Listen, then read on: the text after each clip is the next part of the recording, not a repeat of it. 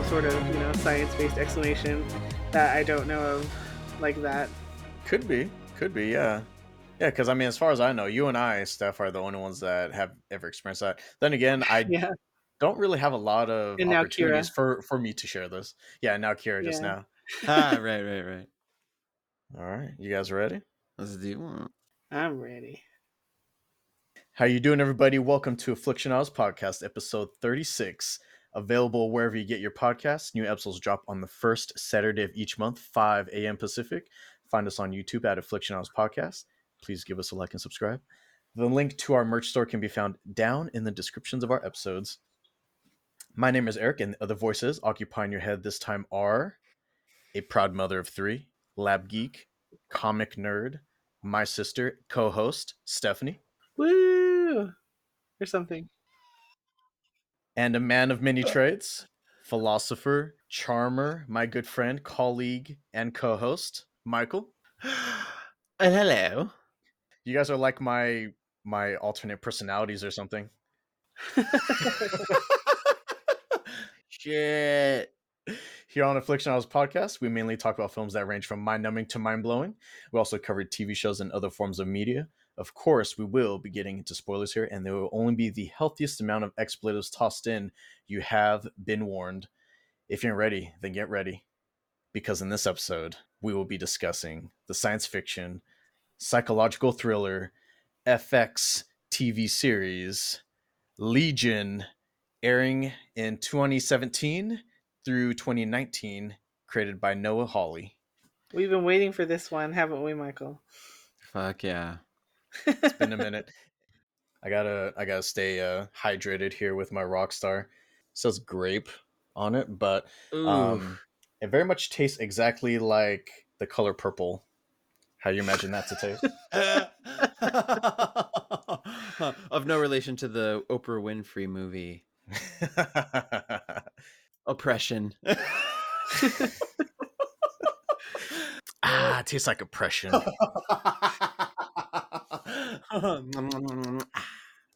So, we're going to treat the show similarly to how we treated Game of Thrones and Twin Peaks. We're going to take turns, and if two of us or maybe all three of us chose the same episode, then, we'll all just chime in and include that as an episode for all of us. So that way we don't make this episode like 6 hours long.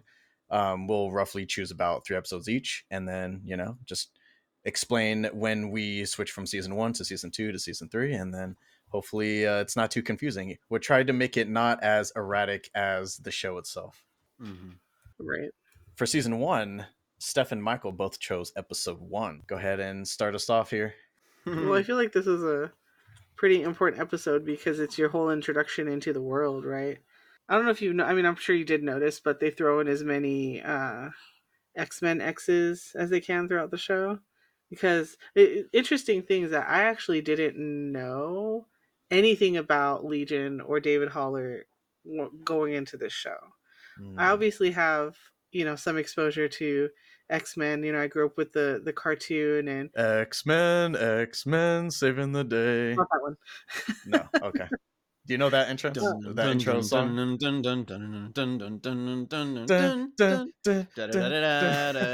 That's the good one. But did you know that before that one, it actually had like an actual jingle? Oh, no. Oh, you don't know? Oh my gosh. Steph We're going to have showed to me send that this one. one to you later. Yeah. It's from like the 70s or something like that. Oh my gosh. That's what kids want. So through this show, I found out, eventually they reveal, if you didn't know, way later, that David Haller is, can I say it? Mild spoilers. If you get ready to get ready. Yeah. Mm-hmm. Professor X's son. Surprise, if you didn't know that already. Michael, did you go in knowing that, or did you find out as you watched the show? That's a good question. I was actually thinking, yeah. So you, Steph, you just mentioning that intro, not knowing what it was really about, introduction to Legion and everything. And I had heard about the show. And now as I'm thinking about it, I was like, you know what? I wonder if one of the big reasons why people don't tune into it is for the same reason I didn't tune into it right away. It wasn't until I was not comfortable watching the show until I found out it was X-Men. It was X-Men related. I was like, oh, what? It's part of the Marvel. Oh, not. Well, it's part of the X-Men universe, whatever. Mm-hmm. Marvel Universe, but also the name Legion is like it's scriptural, and it's not good. So I was like, what? Like when I heard about this, I was like, I'm not watching that show. Like I'm not trying to go out of my way looking for trouble here, Did you think it was because more of a kind of spiritual show rather than like science fiction?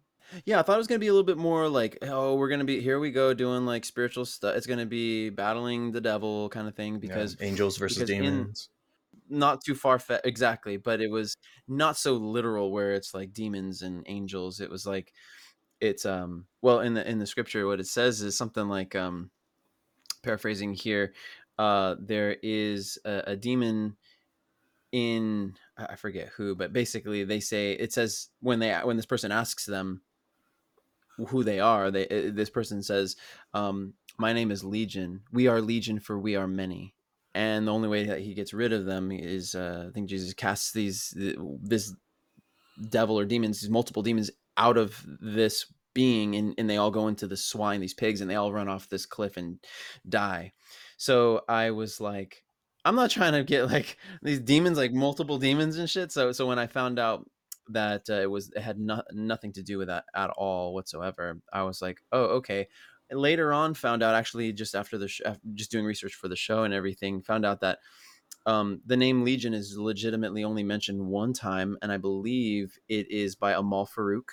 There's more. No, there's more because in the third season, when when they're in, you know, the cult house or whatever, when Sid switches places with David, thinking that she's, you know, gonna do something or whatever, and then, you know, she's at in his mind at the cult house, and all the other Davids start coming out, and they're like, oh, you think, what do you think you're gonna do, you're gonna be doing, you know, like they're, you know, we're here, like we are Legion, and so Mm. they, yeah, they That's the Oh, actually say only that. time I remember hearing it. But yeah, I think it is only like one time, one or two times in the entire Yeah. show. yeah.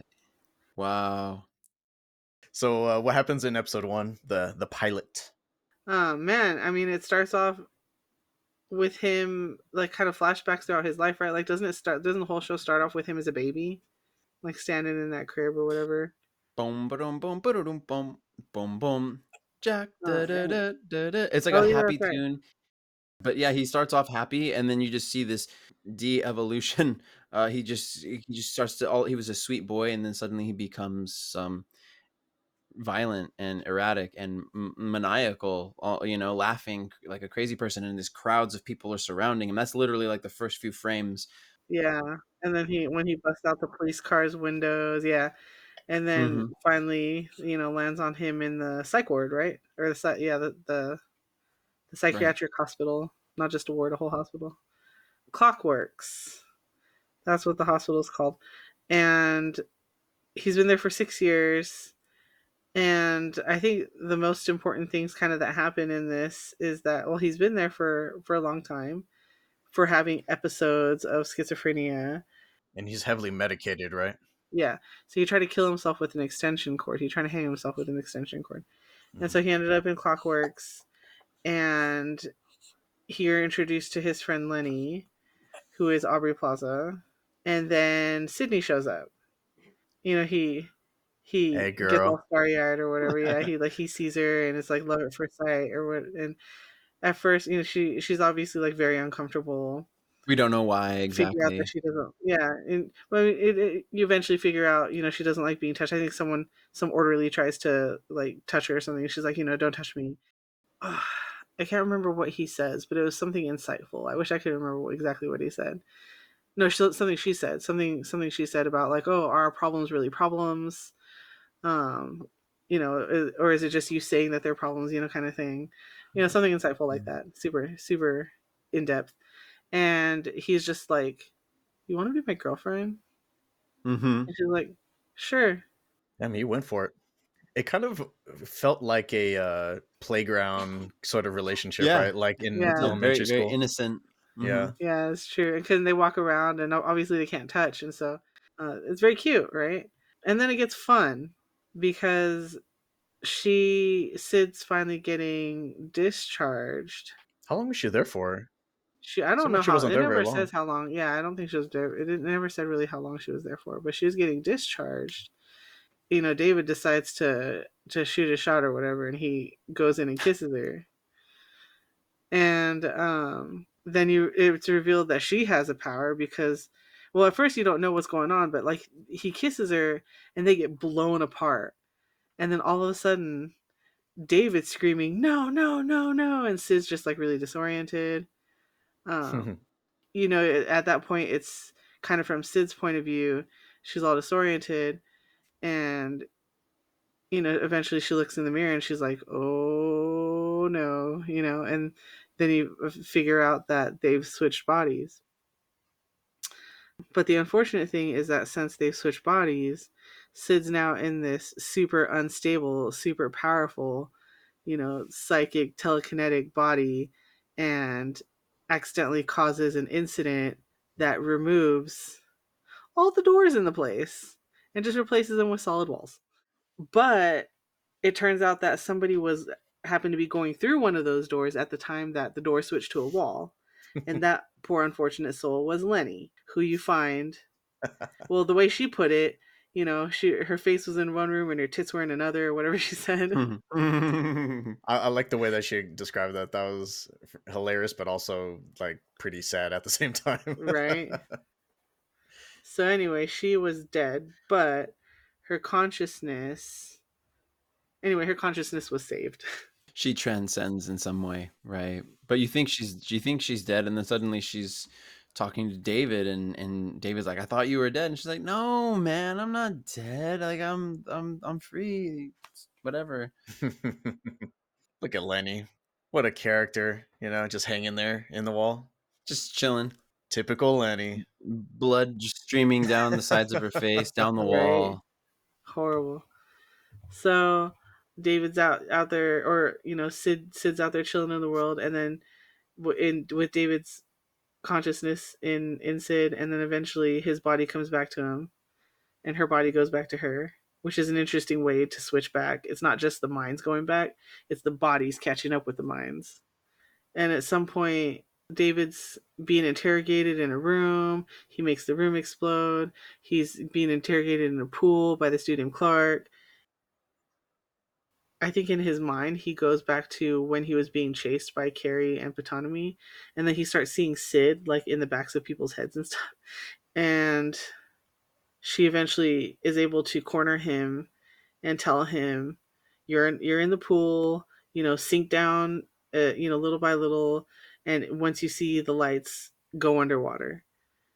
And so he does exactly what she says, and all of a sudden you see like burnt bodies falling into the water, and I don't know how in the heck Clark survived that, but he only got half of his body burnt and he survived it somehow. Quick question about this scene. Who was the one that lit the fire? Who's like the pyrokinetic person here? I don't know. Yeah, I don't remember them going over that. I never knew. Yeah, I never knew who the heck, because there wasn't any extra person there, was there, besides And Carrie, Sid can't Ptonomy, do and that. Sid? No. So I don't know if there's somebody else behind the scenes, but yeah, they don't really. So what's kind of interesting is when I was researching the character of Legion after the show, one of his personalities, because he has like hundreds and thousands of personalities instead, and one of them is a pyrokinetic. So when he accesses that personality, he can actually create and control fire. Yeah, it's interesting because the actual character of Legion, obviously there's David Haller, who is kind of the original, and he's the one who can control all the other personalities. But he has literally hundreds and hundreds and hundreds, and I think maybe even up in the thousands of personalities, and they have different powers. Yeah. So that's wild. Like he's like unlimited, Mm-hmm. Now that I think of it, maybe it was some sort of device that Carrie devised. Oh. Huh. Yeah, So right. anyway, yeah, because he's smart like that. Right.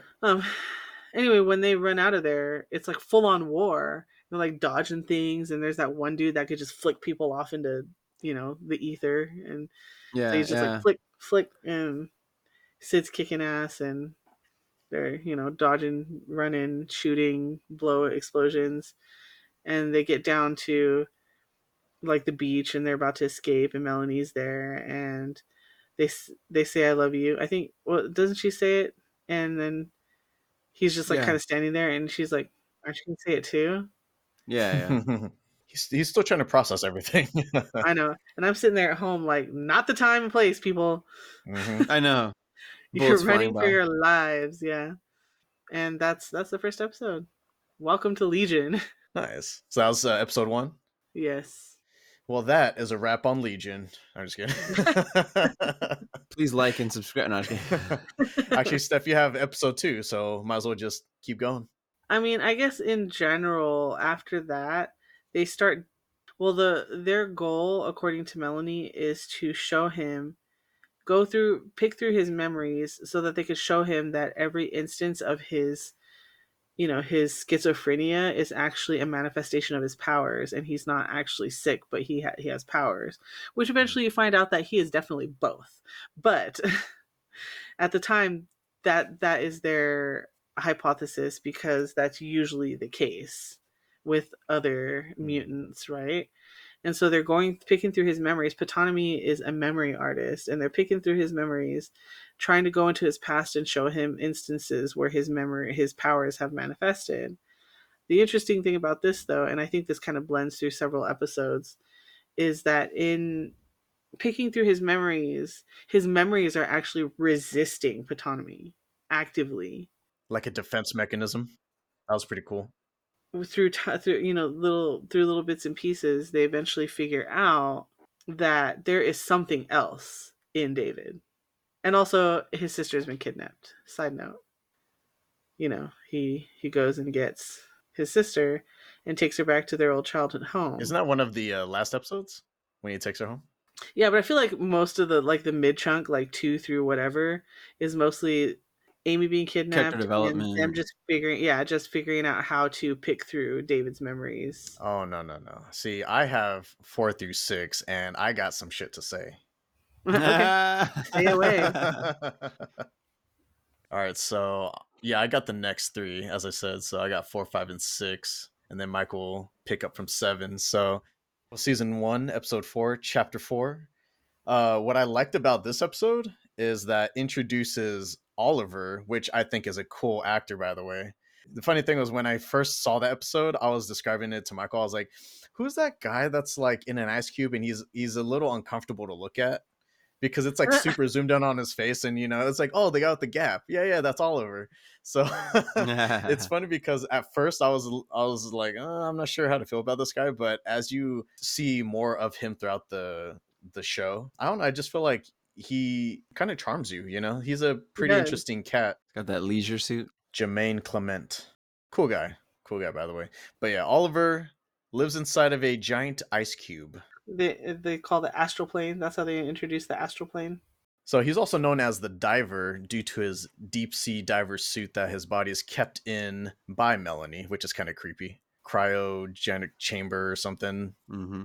David is still trapped in his own mind around this time, and he's still trying to make sense of everything and get out of there.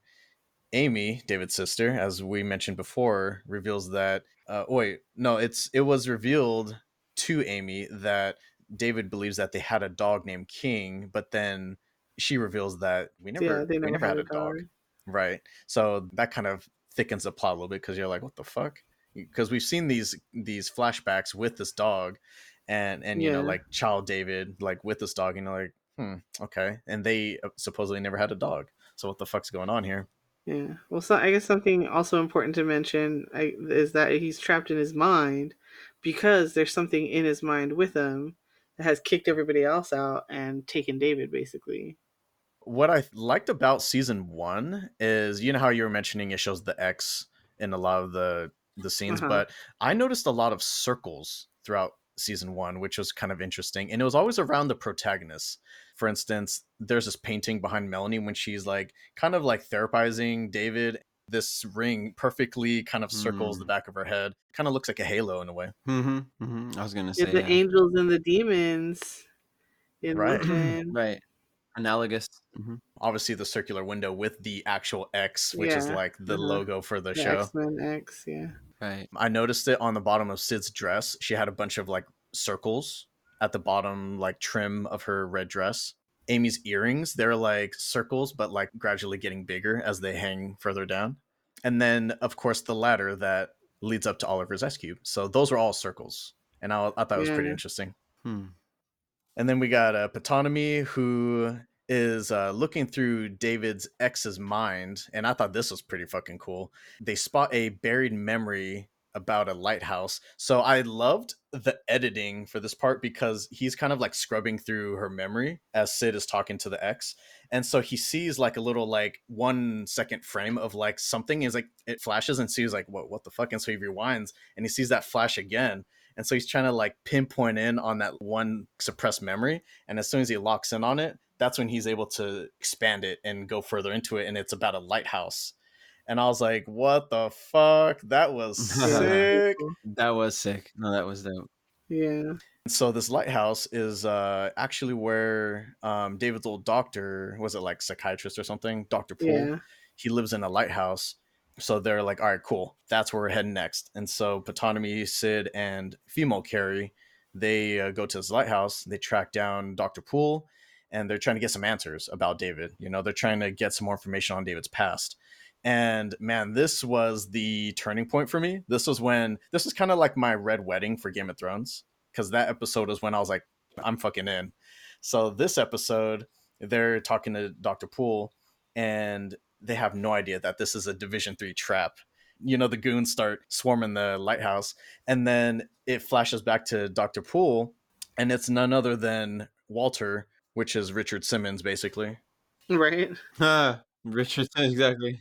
But Walter is, I guess his thing is he can kind of shapeshift into different people.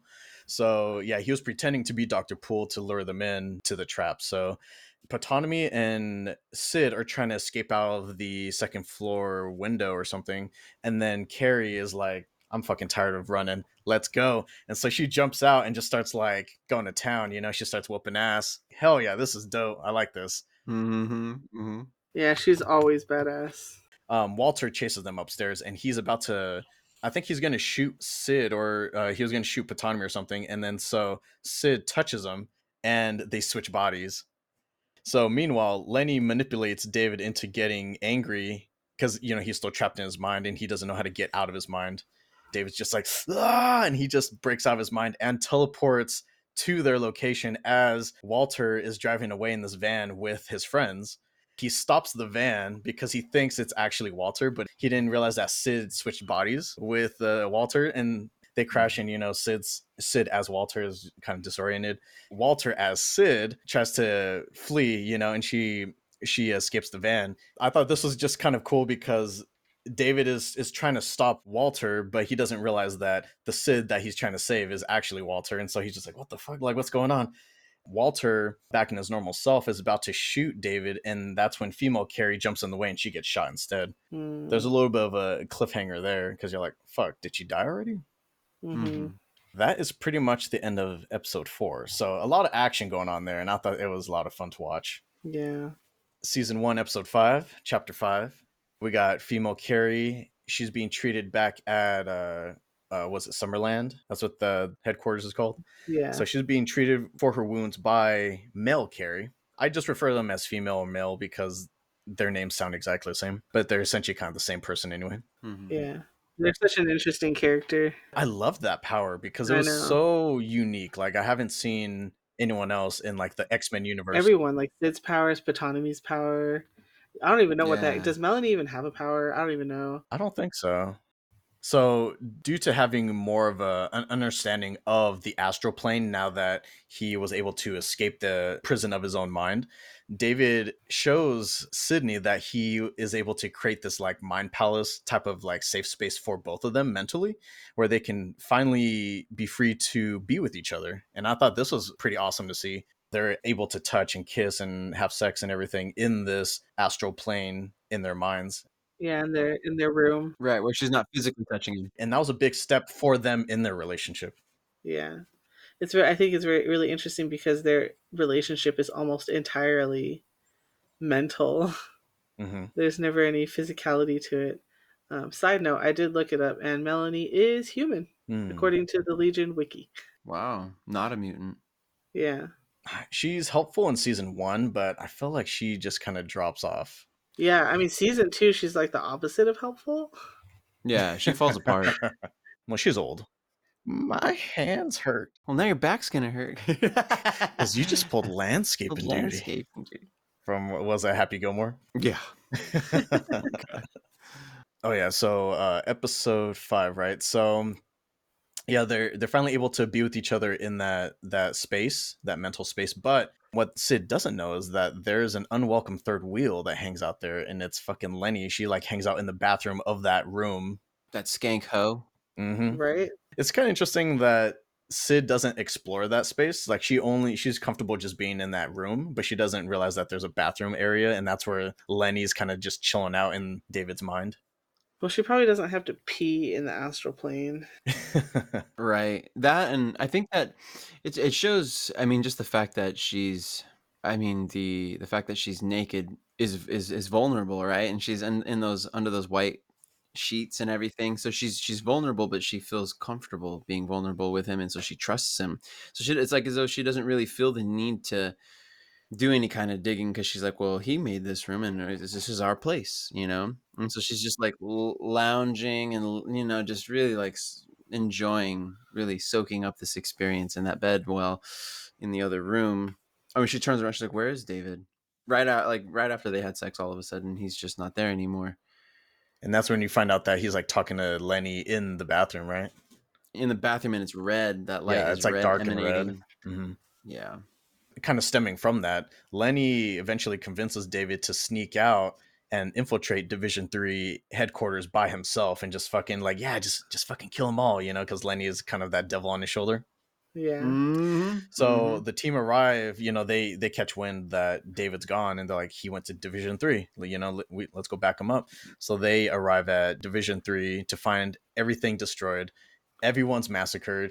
People are in the fucking Decimated. floor. People are in the walls, you know, just as we saw before.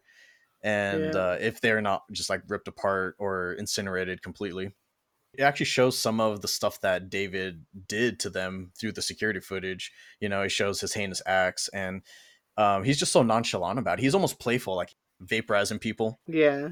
The screen kind of like flickers a little bit, and you see like the yellow-eyed demon or whatever the fuck that they call him, Yeah. which is the fat Right. man. Yeah. Right, and when they see, which is this horrific looking being, oh, he's creepy, but they also see that in the security camera footage when they're like, what happened here? And they go back and they look over where David had been and all that, and they see him, but then on the security camera, or maybe it's some sort of like infrared camera Yeah, I that they think have it's in a the same security area, camera. Yeah. they can see that this other being, where David should be, is in control. Exactly. Yeah, and this one's really important because, as you mentioned before, stuff, David went there to go grab Amy, and he takes her back to their childhood home. You know, at first Amy is thinking like, "Oh, this is the real David," but in reality, it's Lenny, or this fat man, right? That's kind of controlling David, and David is kind of like interrogating Amy as to like, "Who are my real parents? You know, I need to know." And she's like, there's nothing. And then he's like, no, you have a secret. And she's finally like, you're adopted. And so the team arrive to confront Lenny, who now seems to be separated from David's body, that was kind of interesting that they decided to do that instead of just have it be like one person. As the team is confronting Lenny to save David, Walter sneaks up behind them, and he pushes them aside, and he shoots at David, and that's where everything just fucking freezes, and it gets fucking weird at this point. Apparently, out of desperation, David not only freezes time, but he sends everyone into some sort of version of the astral plane where everyone is back at Clockworks, and they're patients within Clockworks, and Lenny is now their psychiatrist. And Amy is a nurse or an Yeah, orderly or whatever you call it. that's where episode 6 picks up. It's kind of just showing a little bit more of what's going on after that. So the team, obviously not knowing who they are or where they kind of start revealing their internal issues with Lenny. So Melanie struggles with letting go of her husband. Ptonomy is haunted by his mother's death as a kid. Carrie and Carrie go deeper into their backstory about kind of how they first met, you know, how Mel Carey woke up and then he was like, oh, look, I have a friend. And she was like playing with the train set, whatever. Walter feels slower, I guess, like mentally. He feels slower than common people. And so he struggles with his insecurities of being dumb, I guess. And then Sydney struggles with her perception of reality. which that one is kind of like the telltale sign there that it's not real, because Lenny keeps trying to push this. Remember, your thing is that you struggle with perception of reality, and she's like, no, that was never my thing. My thing was that I can't touch people. No, it's reality. And so she's just like, I don't think so. So she's starting. I think she's kind of like the first one that starts realizing that there's something weird going on here. Yeah. This is kind of cool because it's almost like a reenactment of episode 1. Like, you're just going through the Yeah. normal day-to-day of Clockwork's. Mel Carey, after putting female Carey, to bed, as he's going to sleep, he's visited by Oliver in his diving suit. He's able to almost pull him out of this illusion into the astral plane, where he can explain to Mel Carey what's exactly going on. And what I thought was really cool about this was that, obviously, he's referred to as the diver because of his diving suit, which is a deep sea diving suit. But it's cool because he still uses the suit to dive, but instead of the ocean, he's diving into people's memories and their perception of reality. So I'm like, damn, this is really dope. Like, I love how they're doing this, giving a new spin on it. Definitely. He may not have the ability to like just jump into people's minds like David, but he can with the suit. And I thought that was actually really cool. I love that concept. That is, yeah. I hadn't thought about that. Yeah, that is cool. Yeah. It's an interesting way to look at it. David goes to see Lenny, and Lenny, I think she's kind of starting to get a little impatient with David. And so she's like taunting David and reveals that she met David's biological father and suggests that they team up to become unstoppable, because she's now realizing how much potential David truly has with his powers. And so David resists Lenny's trap, and he gets trapped in some sort of mental casket. And that's when he starts flipping the fuck out. And I think that's the first time you see him create some sort of like other personality, because this personality is generated next to him. And he's like, listen, your mind created me so that way I can calm you down. Now he has like two personalities for the first time, which before people thought he had different personalities because of the Shadow King being in his mind. Yeah, this is actually another him. Yep. And before the episode closes out, Sid is woken up by the diver again, but this time it's Mel Carey wearing the diver suit. And that's where the episode ends. All right. So, Michael, you got episode 7? Right, episode 7. So, picking up right where you left off, what's cool about this episode is they begin to finally explain exactly who David is. Yeah. And who Amal Farouk is, who turns out to be the Shadow King that we're talking about. I loved this. It was just it just finally brought things together. You're looking for something to hold on to. What's going on here? And finally get a little bit more backstory, and you realize, okay, so he's kind of regathering his or gathering his resources. He's starting to ask questions, put ideas up on like a bajillion chalkboards in like a college almost, or something, like in a big auditorium. But one thing I was going to mention about this part here is turns out that David's father, who we know from since we were mentioning at the beginning, his father is Professor X, who is a telepath. He fights Amal Farouk on the astral plane and defeats him, and separates his body, his consciousness. Yeah, separates his consciousness from his body, and they bury his body someplace secret, someplace that no one can find it, because if his body gets united with his consciousness again, he would be unstoppable. Mm-hmm. Then you realize, oh well, that's how Amal Farouk came into the picture. That's who's in his body.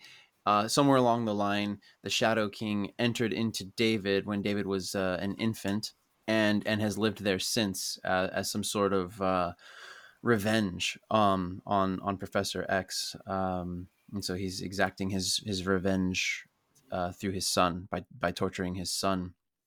Meanwhile, so all that's going down. They're still in this room where, so they keep kind of going back and forth.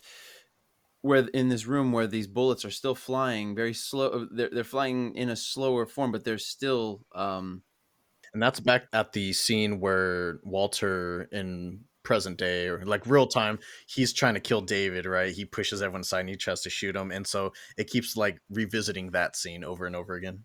Yeah, exactly. So so they keep kind of flashing back to that, and that's where really the crux is. It's that's the conflict is there. Death is imminent, and they are trying desperately to find a way to somehow stop these bullets from killing David, and because he seems to be the last hope to save everybody, let alone the fact that he's one of their friends too. Carrie devises a headband thing, so they're trying to get to David so that they can put it on him, and David still has everyone frozen in time, and he's battling his demons and stuff. But the halo is supposed to subdue Farouk and kind of cage him so that David can come back to himself, and Oh, right. It isolates Farouk in David's body. Right. Okay. it puts him in that flat little casket that David was in. Right. In a physical or technological way, it's able to trap that portion Dude, that Melchior is Amal so dope. The way that Carrie is. explained it is that he was able to isolate a second set of brainwaves, and so maybe it has something to do with taking that set of brainwaves and putting it in a little box. I'm trying to think, is that that's the seventh, and then I don't want. I feel like I'm blending like the eighth and the seventh. They kind of come together. There's this whole climactic They kind build of up do. to this, Yeah. right? So they're there in that room. But Carrie's able to put the halo on David, and so putting the halo on makes it so he can regain control. Time can go back to normal, and he's actually able to catch the bullets before they reach them, Damn. which is nuts. He's like Neo. Right, Yeah. right. Exactly, Neo. Exactly. Anyone want to talk about how Walter dies? Just because it was super creepy. Walter kind of just gets Right. Walter mid. gets, yeah, just In kind of like, Inside Clockworks, he gets mid, but in the real world, he just gets crushed into nothing. He gets turned into some sort of like cube or something, huh? Yeah. Little meat cube. in Meat Cube. It reminded me of I don't know if you guys have ever seen the movie Tales from the Crypt. A Kind long of time a ago. Yeah, a long, campy, long time scary ago. movie. But it's kind of like an anthology where these stories are unrelated. But I mean, the only way that they're related is they're these bodies in these caskets, and this one is contorted. And the reason why is because this boy who's been basically abused by his dad realizes that he draws this image, a scary image, and he folds the paper, and each fold that he creates like breaks a limb of this person. So it's just kind of interesting to see that. It was weird because it just brought it right back to me. It was just like it just crumbled up like a Mhm. piece of paper almost, and blood and just, yeah, it's craziness. Wow. Anyway, that is what Lenny does to destroy him, and this really showcases to me. I mean, this whole series really showcases Aubrey Plaza's range, and Oh yeah. she can go from like this maniacal person, or she can go from like this fun-loving person to this very maniacal and like enjoying creating havoc and hurting people. I And loved her in season 1. She was fantastic. Hmm. she was, and it was just, and I love this whole part because now I think I don't know if we've moved into episode 8 yet, but I think we're in episode 8 right now. okay, yeah, pretty solid. Uh, And you and Steph both have episode 8. oh, okay, right on. Yeah, so it becomes like a silent movie, and so they'll move their mouths, and then you'll see like a what do they call those? Like a frame where the words that she just spoke are now shown. I really thought that was a beautiful homage to the old movies as well, but in a like kind of scary way. But anyway, Male Carey, he also devised these sunglasses, or yeah, I don't know if they're sunglasses, just reading glasses that, when worn, can show you what's real. And so all these people that have been attacking them aren't really there. You know what that reminded me of? That reminded me of 13 Ghosts. Do you guys remember that movie? Like how they can't see the ghosts until they put on the glasses. Oh, yeah, I love that part where he says, "I'll be right back." No, I'm Every movie. just I got stabbed again, love man. that part. I guess you stabbed me, man. You stabbed me pretty deep, man. I've never actually seen that movie, but sounds like an interesting premise. It's it's a product of its time. I don't know if it holds up now, but it was creepy as fuck back then. That was like late 90s, early 2000s, I think. Yeah. It was such a like seminal work. Yeah, anyway, it was it's interesting. Yeah, you're right. I don't know if it holds up, but it was one of those where, I mean, if you watch Citizen Kane, obviously it's like black and white, and you've seen a lot of these devices, these cinematic devices, with even like the frame, the lens, where it's like people that are from different distances are both in focus. And so you're like, oh, okay, I've seen it before, but it's like, no, this all started here. So yeah. Now Walter's dead, but I forget what happens after that. Like so she kills Walter. They're there in Clockworks, and I'm kind of blanking right now.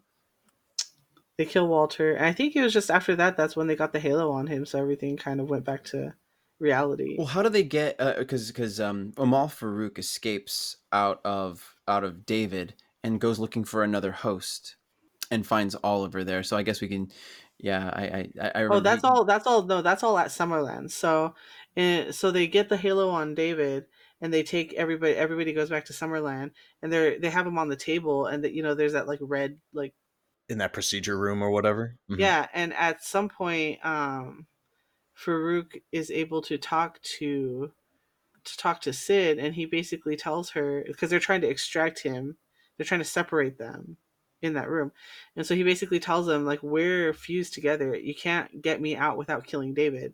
So if you Right. help me escape, then I'll leave David alone. How do you describe it? He was like, oh, Lenny was like, do you know the process of making spaghetti? Have you ever tried to unmake spaghetti or Unmake something like that? And I was No, like, soup. It was soup. soup, that's what it was. And I was like, damn, Yeah, I didn't even think of that. That's how embedded Yeah, Farouk was. yeah, that's how they describe homogeneous mixtures in science. Once it's together, you can't take it apart.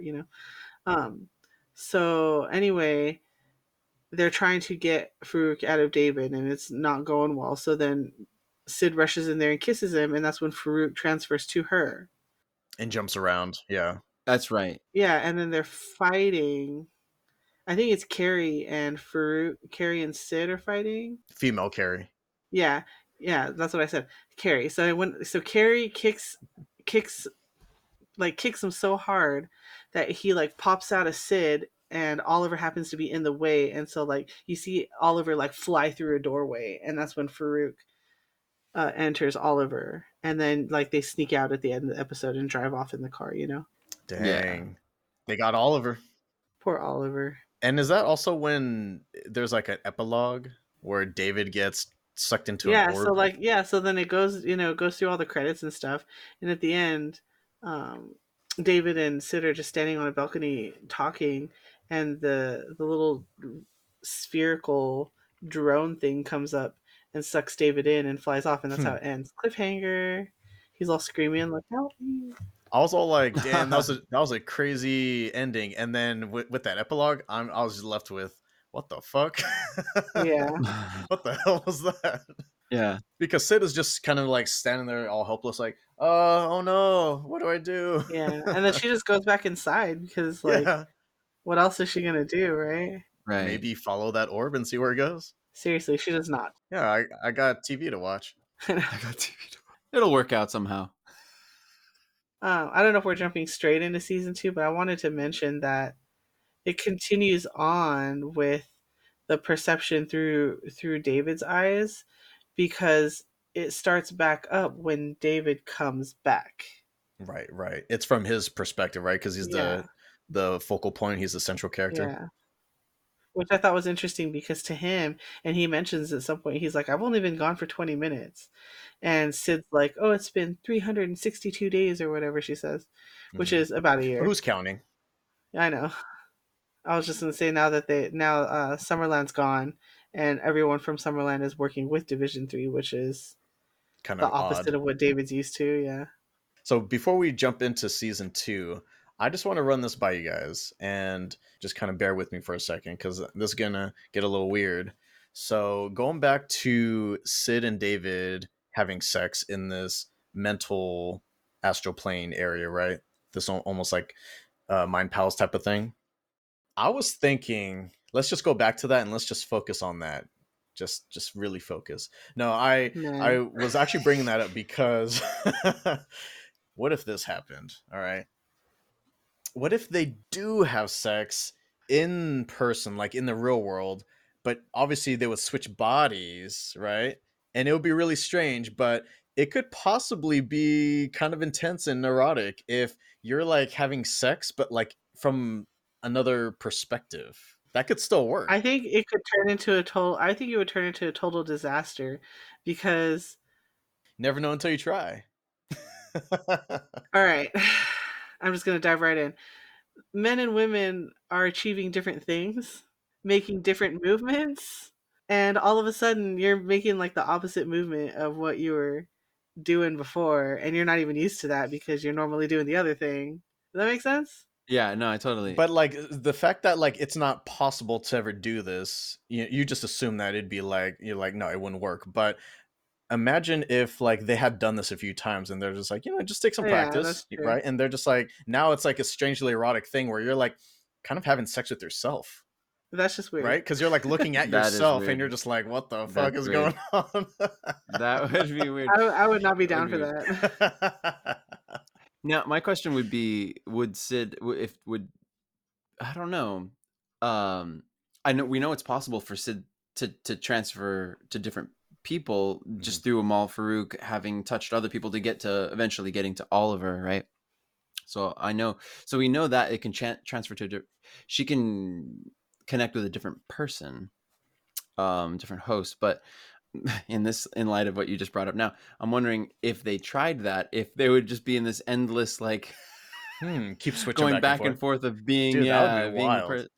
but I feel like I feel like to really enjoy that you gotta be like just present, and I feel like you'd be like, whoa, who am I, which one am I, which person am I now? I don't know, you'd be like here, I don't know. I think that would make me throw up. I'd be like, and I'm getting motion sickness. Yeah, right, like consciousness sickness. Oh, it wouldn't happen. It wouldn't happen. Maybe no, because she's still in the same body, so I guess it could potentially happen. Because I was thinking about what happened with her mom's boyfriend. I guess it was, but she was in her mom's body at that point, so it's different. Anyway, And she which didn't we go don't get into his into. body. Right. But then again, she was in her mom's, and her mom's not capable of doing that. Whereas if she were with David, it would be the same person. Does David not touch anybody? Yeah, I'm wondering. Like, anyway, that now we're getting into, now it's like Terminator action here. Who was Michael Bean's character? Was he born? And then anyway, All right. Well, moving on to season 2, episode 1 is all Steph and Michael. Hey, yeah, it feels like everything has changed at this point. Like I said, Division 3 and Summerland are now working together, and everyone just lives at Division 3, and their cafeteria is a conveyor like boat It's kind of cool. I kind of like thing. it. I dig It's it. like conveyor belt sushi, but it's all little. It's like a little river with Yeah, boats. it's pretty It's dope. really cute. I know. with waffles or something, right? Yeah, I think it depends. It depends on the meal, it depends on the day, but it's always that. So sometimes it's sushi, sometimes it's waffles. So what you get caught up on is A, David's been gone for a year. B, it looks like Farouk has been traveling around inside Oliver. So wherever Oliver is going, they're leaving behind people who are getting infected with this sickness called the catalyst that leaves them basically like comatose, frozen, standing, but with teeth chattering, which is super freaking creepy. Yeah. So all this time they've been collecting all these teeth chattery people, and they just stick IVs in them and keep them alive while they stand there in a room together chattering all together. Botnet. That's not good for your enamel. And I feel bad for those people. Lift Like my shirt up, all enamel. Oh, enamel. So stupid. a year straight of chattering, I was wondering like how bad that would wear down the teeth. Right. Right, Exactly. exactly. If Oh, there are any sheesh. teeth left by the time they wake up. Seriously. Yeah. You look like a gamer girl with that headset on. I just need the little cat ears. So, what else is going on? Oh, and Division 3 is led by a dude with a basket on his head and the creepy Vermilion. So many creepy things. They're so unsettling, right? The They Vermilion. are. They have creepy bowl cuts, and they're all women, but they all have mustaches. Like Why? It's cop never explained. mustaches. Never once Yeah, explained why Right. they have mustaches, but they do. They're all But they got women. these but they're really like attractive slender looking. feminine bodies. Yeah. Mm-hmm, Yes, mm-hmm. and they actually it's I don't know if you ever noticed, but at some point it is possible to see that their suits are actually see through I was because telling Michael this. Yeah. They're wearing thongs. yeah, when they're dragging Potatomy into the forest, I saw a butt. Yep. Yeah, you did. And I was like, this got like even weirder because now it's kind of sexy. Like, Yeah, I was actually Yeah, telling Michael that if you focus on them, like you just like really focus in on their face, you can almost just like go past the bowl cut and the mustache and see what they really look like underneath. yeah, no, exactly. And they're I really remember doing that attractive. too. Yeah. Yeah, and their voices are like yeah, very robot-y, and that's Robotic. also robot-y, creepy. Yeah, it's kind of a little like auto uncanny tune. valley stuff going on. Yeah, it's kind of cool, but it's creepy. Yeah. So this was also this was the episode where so Carrie also designed this sort of like sphere. I Bath? don't know what they call. I forget what they call it. The bath. Yeah, it's sort of like Minority Report or the Yeah, precogs.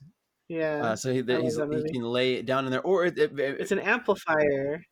right. It amplifies, which is a lot like his dad, right? Professor X used this machine called Cerebro to be able to tap into other mutants, and be Yeah. able to. And the next season, you get to see him making a little pre-Cerebro Like situation. a prototype. It Yeah. it's actually funny because I was directly comparing this to Cerebro before I even knew that this had anything to do with Professor X at all. Oh, really? Already in season 2, and you didn't realize, you didn't know that it was X-Men related? No, I didn't know that it involved Professor X directly. Oh, okay. So I was like, oh, it's cool. That's almost like his own little personal Cerebro. It's like a sensor deprivation chamber, but like in Yeah. it does the opposite and it enhances abilities, right? Well, I was gonna say there's more on the sensory deprivation chamber in a second, but just a little added tidbit. This is shout out to the two hosts, Greg and Ryan, on GameSpot Universe, who did a little breakdown or synopsis at least of that first episode of season 2. But so I want to give credit where credit's due. But they explain that what's even cooler about this as well is that the catalyst for Professor X to even create Cerebro was after his epic battle with Amal Farouk. Up Mm. until he meets Amal Farouk, he believes all mutants are good. He believes that he can turn anyone, and that there's good in them, and that their powers could be used for good. But Amal Farouk is just a bad egg, and only after beating him does he realize he needs to create something more powerful, and that's why he creates Cerebro. So it's kind of interesting that they basically do the same thing with for David. But going back to the sensory deprivation chamber, have either of you guys partaken? I promise I won't go off too far of a tangent with this, but have either of you guys experienced the sensory deprivation chamber at all? Okay. No. So I've taken Brenda to do that, and it kind of looks just like that, except it's supposed to be pitch black. Yeah. Right. It's pitch black.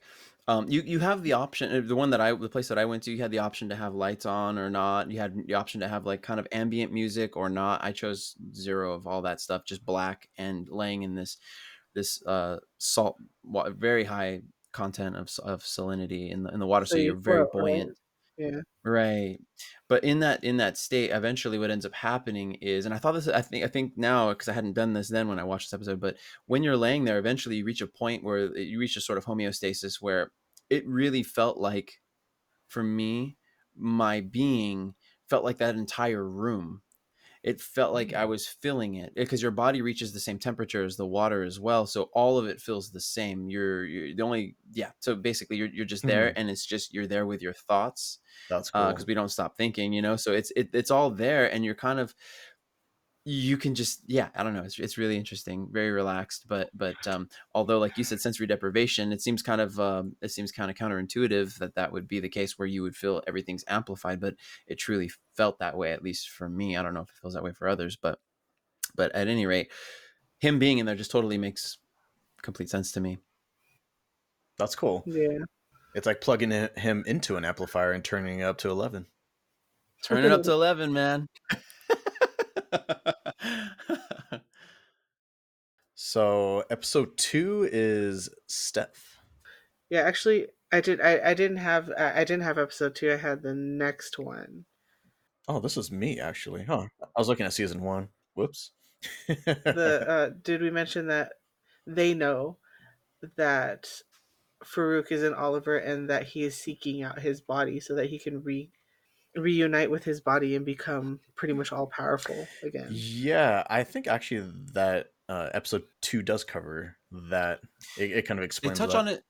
Yeah, I think they touched on it in the first episode where they're with that guy, talking to the guy who's head of Division 3 with a basket over his head, and they basically say, yeah, if he gets united, it would be disastrous, or he would be unstoppable.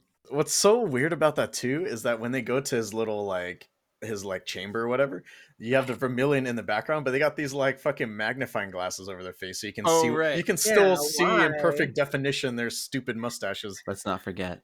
I think I have bad news, guys. I think you're gonna have to shave your mustaches. Just the mustache. Yeah, Be the that's opposite it. of the The Vermilion. rest, yeah, exactly. Oh my gosh, Dude, like, imagine being the Vermilion for like Halloween. Oh my god. yeah. If I had that body, I would do it. Dang, don't you tempt Bowl me. cut, mustache, bodysuit, butt crack. But crack everything you need. That's right. Nothing more. I wouldn't mind wearing the suit, but I just don't have the courage to wear the bowl cut. I'll wear a thong in a see-through bodysuit, but not the bowl I cut. got a pretty good butt. Exactly. Yeah, I got a pretty good butt, but I just don't want the bowl cut. Yeah. See-through bodysuit, sure. Check. Bowl cut, I'm out. Soft pass. All right, so season 2, episode 2, which is actually chapter 10, if we're going by their chapters for the show. Not that the chapters really mean much of anything. It's kind of arbitrary when you think about Just don't order, yeah. I wanted to, because this is just like a running theme for season 2.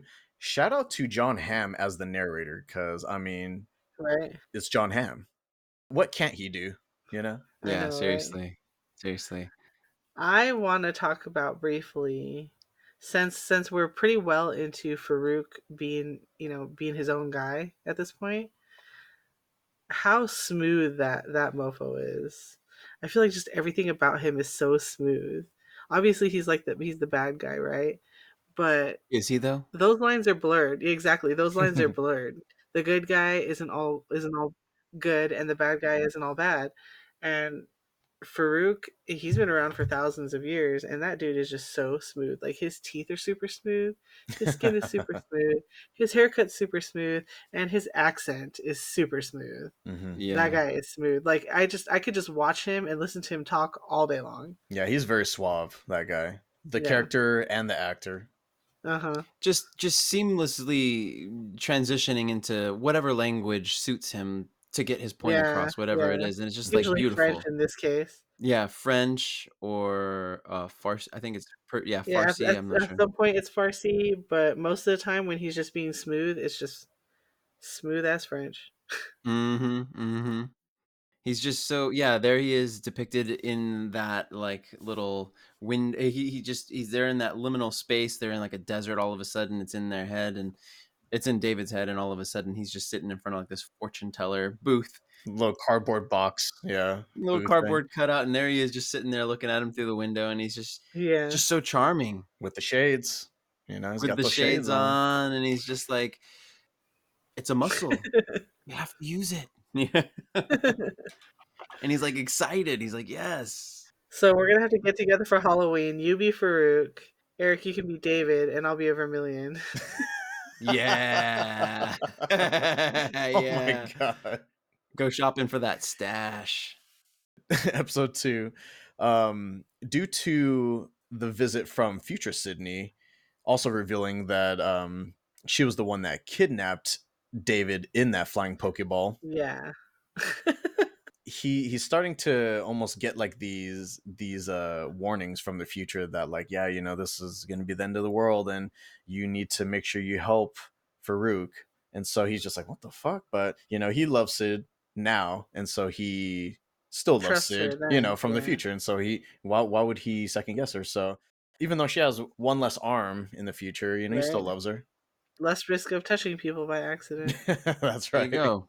He kind of agrees, but he doesn't really tell his team, including Present Sid. He's just kind of like holding it to himself, but he's like, all right, you know, I trust her. So I guess, Which is probably a mistake. one of the many that he makes throughout the series, right? Yeah. They're basically trying to help Farouk find his true body in this season. That's kind of like the bulk of this season, right? Is like trying to get to Mhm. Farouk's body. Mhm. Farouk trying to find his body, and Division 3 trying to stop him finding his body, but David trying to. First trying to stop him and then try to help him, yeah, and then try to stop him again. So yeah, he's a little conflicted throughout this season. After David meets with Farouk at that booth in their mines, they go out to the actual location out in the middle of the desert, and they find the booth still there, but instead of that like crystal ball thing that was there, there's Sid's music box from like when she was a child, and she doesn't really like that. She's a little uncomfortable seeing that again. This was actually just a diversion because Oliver, who's still possessed by Lenny slash Farouk slash the Shadow King, whatever you want to call him, Oliver's still possessed, is actually now at the Division 3 headquarters and is just like ripping through everyone because he's trying to get something very specific. This is, I think, where female Carrie tries to fight Oliver, right? And then doesn't male Carrie end up inside of female Carrie, like Yeah, he does partially? something to her. He does something to her where they kind of switch. Right, And right. so Carrie ends up inside Carrie the wrong way, and his arm is like sticking out from her torso. Super creepy. And it's Uh-huh. weird. And then he gets actually stuck in there for a little while. And I think they eventually end up getting him out, but then they're kind of afraid to go back together. Almost feel like it just doesn't work the same way anymore. I know. And so Carrie starts spending a lot more time outside of Carrie, and she starts learning things like how to eat, how to use the restroom, and she hates all that stuff. But she likes cream soda. Because she's just like, this eating thing is so stupid. I know. And then he's all trying to help her. He's like, do you need help wiping? And she's like, no, I got it. And throughout season 2, I don't know if you guys noticed this as well, but they changed shapes now. So instead of showing a bunch of circles, this season has a shit ton of hexagons. Oh yeah, because all of Division 3. Their whole thing looks like a fucking beehive Yeah, and their windows are all hexagons and with like hexagon tint on the hexagon windows. But it's only in Division 3. So I don't know, that's kind of interesting to think about. yeah. Even in the like their lab area, they have this light overhead that's a hexagon. But yeah, so he meets with future Sid looking for more answers, and she reveals that there is this impending doom that's coming, but she doesn't really give him much else to go off of because of the fact that she doesn't want to scare him into changing the future, right? The reality of the fact is he's the issue. Yeah. And then David has a mental conference call with Amal Farouk after that. The Shadow King is now in his true mental form, I guess you could say. That's when you see the suave actor, and yeah, fantastic acting. What I liked about this episode is this is where they're kind of like flexing on each other with their mental muscle. So it's a cool display of mental warfare where you see them kind of like using different like techniques of fighting each other. So David does that like wrestling match type thing. Oh yeah. Hmm. This is how you want to fight me, is like in this wrestling match. No, let's up the ante a little bit. And so he like busts out with like a samurai sword, and then so David fucking like turns into a tank and tries Yeah. to like shoot him as a tank. And so I don't know, they just keep like going back and forth and one upping each other. But this really impressed Farouk. Like I think he's seen how much David has grown in a short amount of time.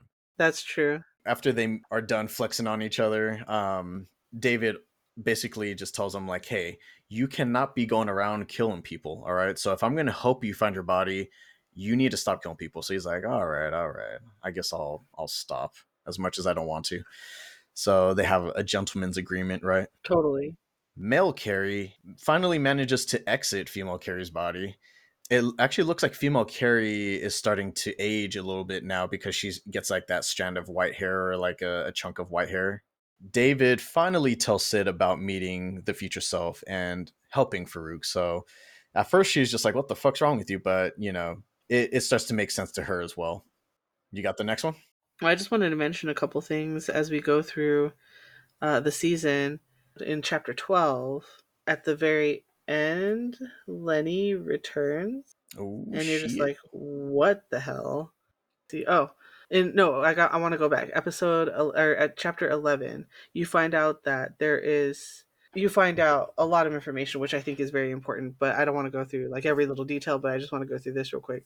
Is that there is the Migo monks are the ones who buried Farouk's body, and so they're the only ones who know where Farouk's body is. Unfortunately, the Migo monks were wiped out by the Miser Sunday, and so there's only one Migo monk left, and that is who Farouk has been pursuing. And then you find out that it's actually the monk that has been spreading the catalyst and not Farouk. And so after the monk dies, everyone who had the catalyst snaps out of it. And the way they put it is they have 300 people that want to use the bathroom at one time. They find Lenny, and she's in a body, and she's back, with one huge difference, that her eyes are blue. And then I think in the next episode, chapter 13, that's the one I have. Okay, so that's when you find out exactly where Lenny got her body, which is... Yeah, this is the one that you scarred your son with, and I got a lot to say about this one. Poor Julian. All right, so I'm back up. Season 2, episode 5, chapter 13, lucky number 13. So Amal Farouk with Oliver. So I don't know, they're kind of like side by side now, right? So it's like Farouk just kind of chills outside of Oliver's body, even though he's still controlling him.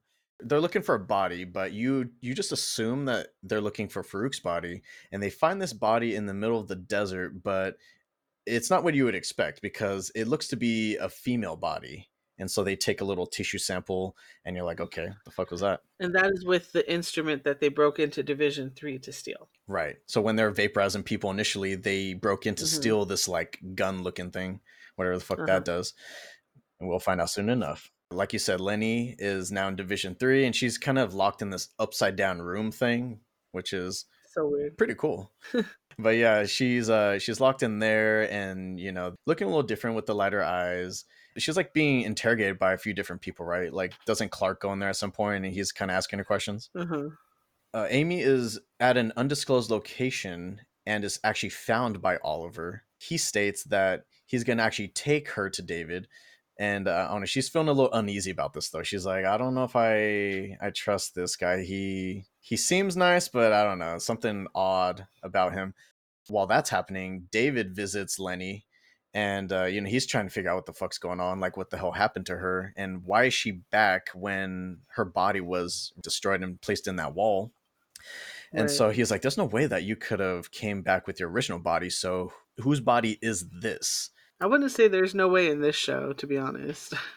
I liked the way that they were telling this story, because as they were revealing what happened to the audience, David was finding out by going into Lenny's mind in this new body.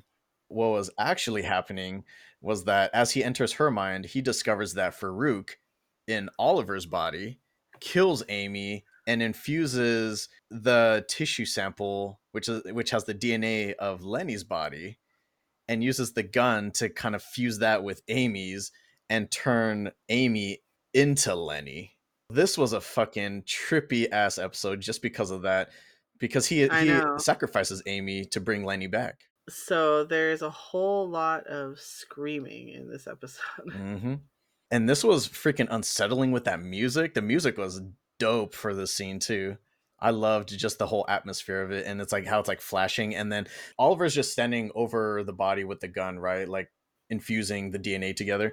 And then Farouk is like outside of Oliver's body, but he's like standing behind this like little bead curtain thing and looking all like menacing with his shades on and shit. And plan on using that for the teaser for this episode.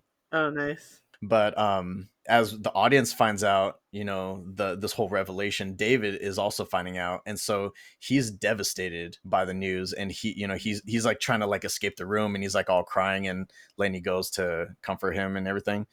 But it's kind of creepy because it's like now when he looks into her eyes, he sees Amy, but it's like everything else looks like Lenny. And that's when he vows to stop helping Farouk, and he's like, fuck that fool, I'm gonna kill his ass now. You know, he Yeah. killed Amy, so I'm coming for him. And that was the end of the episode. We are now at the season finale. So this is season 2, episode 11, chapter 19. After Farouk finally reunited with his physical body in the last episode, he and David engage in some sort of like anime-like mental battle. But this time it's a little bit more intense. Very colorful. Yeah, this is a really cool way to showcase a mental altercation, I guess. Mm-hmm. And it's interesting because this is like the final battle, and it's happening at the beginning of the episode, and it doesn't last very long.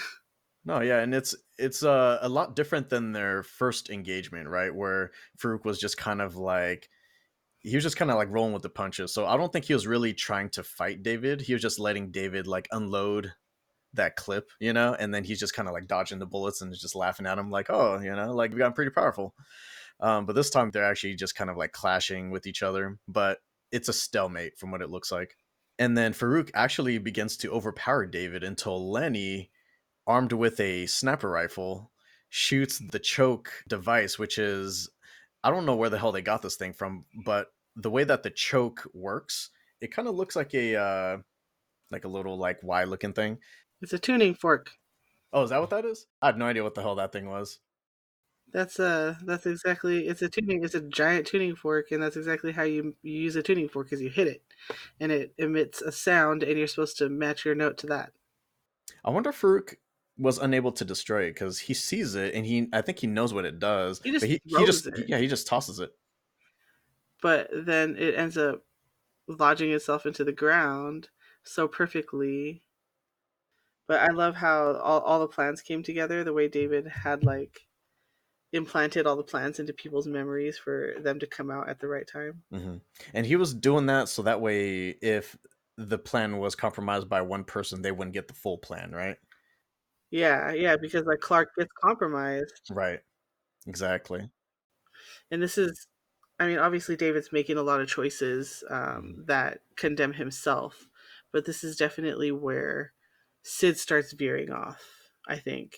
I don't know. I wasn't really feeling this because I was like, is she really that gullible? She's just looking at just like very out of context moments, and she's just like, oh man, what the hell happened to David? I was just like, nah, or whatever. I know. It was, well, I guess that just, I don't know, I guess that just goes to show that how messed up they both are, you know? I mean, obviously we know that David is very unstable, but we forget she's also super unstable herself, and they probably weren't exactly a right fit together, at least not in this life. And they both veer off and just kind of both become like horrible people. Were you guys feeling like when you were first watching season 2, were you like, what the fuck did they do to their relationship? Because it felt odd, right? Like it felt uncomfortable. They were distant from each other. Yeah, well, I mean, they were apart for a year, and then they were still trying to be together or whatever, but It was just different, right? The yeah, it dynamic felt was different. forced. Yeah, definitely.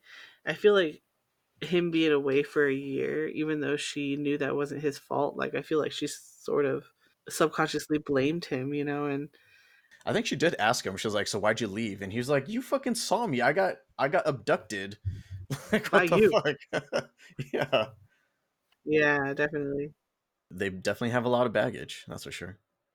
Yeah. So, you know, so the choke is activated, everyone loses their powers, and David just starts wailing on Farouk. David, now anticipating the effects of the choke. And I think Amal is still kind of like disoriented from the effects of the choke. So David, like gets on him and just starts like beating the shit out of him, taking out all of his frustrations for ruining his life, robbing him from a like the childhood that he wished he had. Hmm. And so they're essentially both humans at this time, right? Yeah. And it's interesting. I mean, well, this is the point where Future Sid told David that he killed Farouk, that he bashed his brains in, or whatever she said.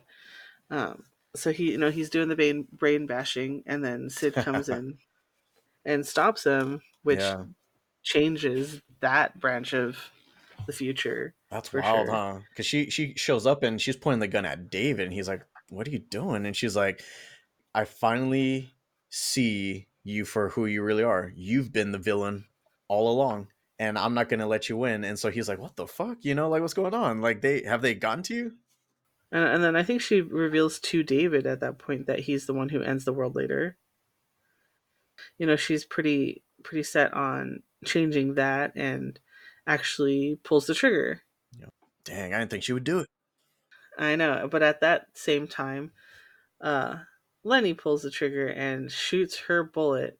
It seems like she's actually aiming She for. was. Yeah, she was aiming. She's a bad shot. Yeah, totally aiming for Sid, but shot the bullet out of the air instead. Worked out even better. Kind of knocked both of them back, right? Hmm. David comes to and his powers are back, but Sid's still knocked out. So he alters her memory, which she never forgives, ever, ever. Yeah, because it's like, who is he to like erase her memories? To change her opinion. Yeah, even if her opinion of him isn't accurate or isn't true or whatever, he still can't do that to her Yeah, he just against takes her it upon will, himself to do it Uh, while she's unconscious. exactly. And so then later on, not that far in, later on, they're back at Division 3, and he comes to her. They have a chat about running away and this and that right after the trial, and then they have mental sex, which is basically also rape, because her memory is altered, and she wouldn't have normally. She doesn't feel like that for him anymore. So he's kind of forcing it on her. Hmm. And she does mention that later when they have their, what Carrie called an intervention, which was supposed to be Farouk's trial, but turned into David's intervention, that she considers it sexual assault. Oh, straight up. So it's like, how easily could he just like wipe people's minds, or just like make people fall in love with them, and then he's like, I can have sex with anyone I want because I can just like make Yeah. them fall in love with me. Yeah, it's crazy. But yeah, but then like I mentioned, he goes to what he thinks is Farouk's trial and gets locked into this electric cage thing. That was cool. I like the swerve at the end. Yeah, that's pretty cool. But where it basically turns into an intervention, and they're all telling him about, like future crimes that he's going to commit and how he's supposed to end the world. Damn, this was wild because they had him trapped, and it seemed like he wasn't going to be able to get out until he did. Yeah. And that shows you how strong he is, because he can straight just brute force his way out of shit. Well, that was thanks to Farouk, because Farouk at one point told him, you make the reality, and basically David continues to make his own reality after, forevermore after that. And so that was just one of many examples of him making his reality. He's like, you know what, I'm not in this cage anymore, and then he's not.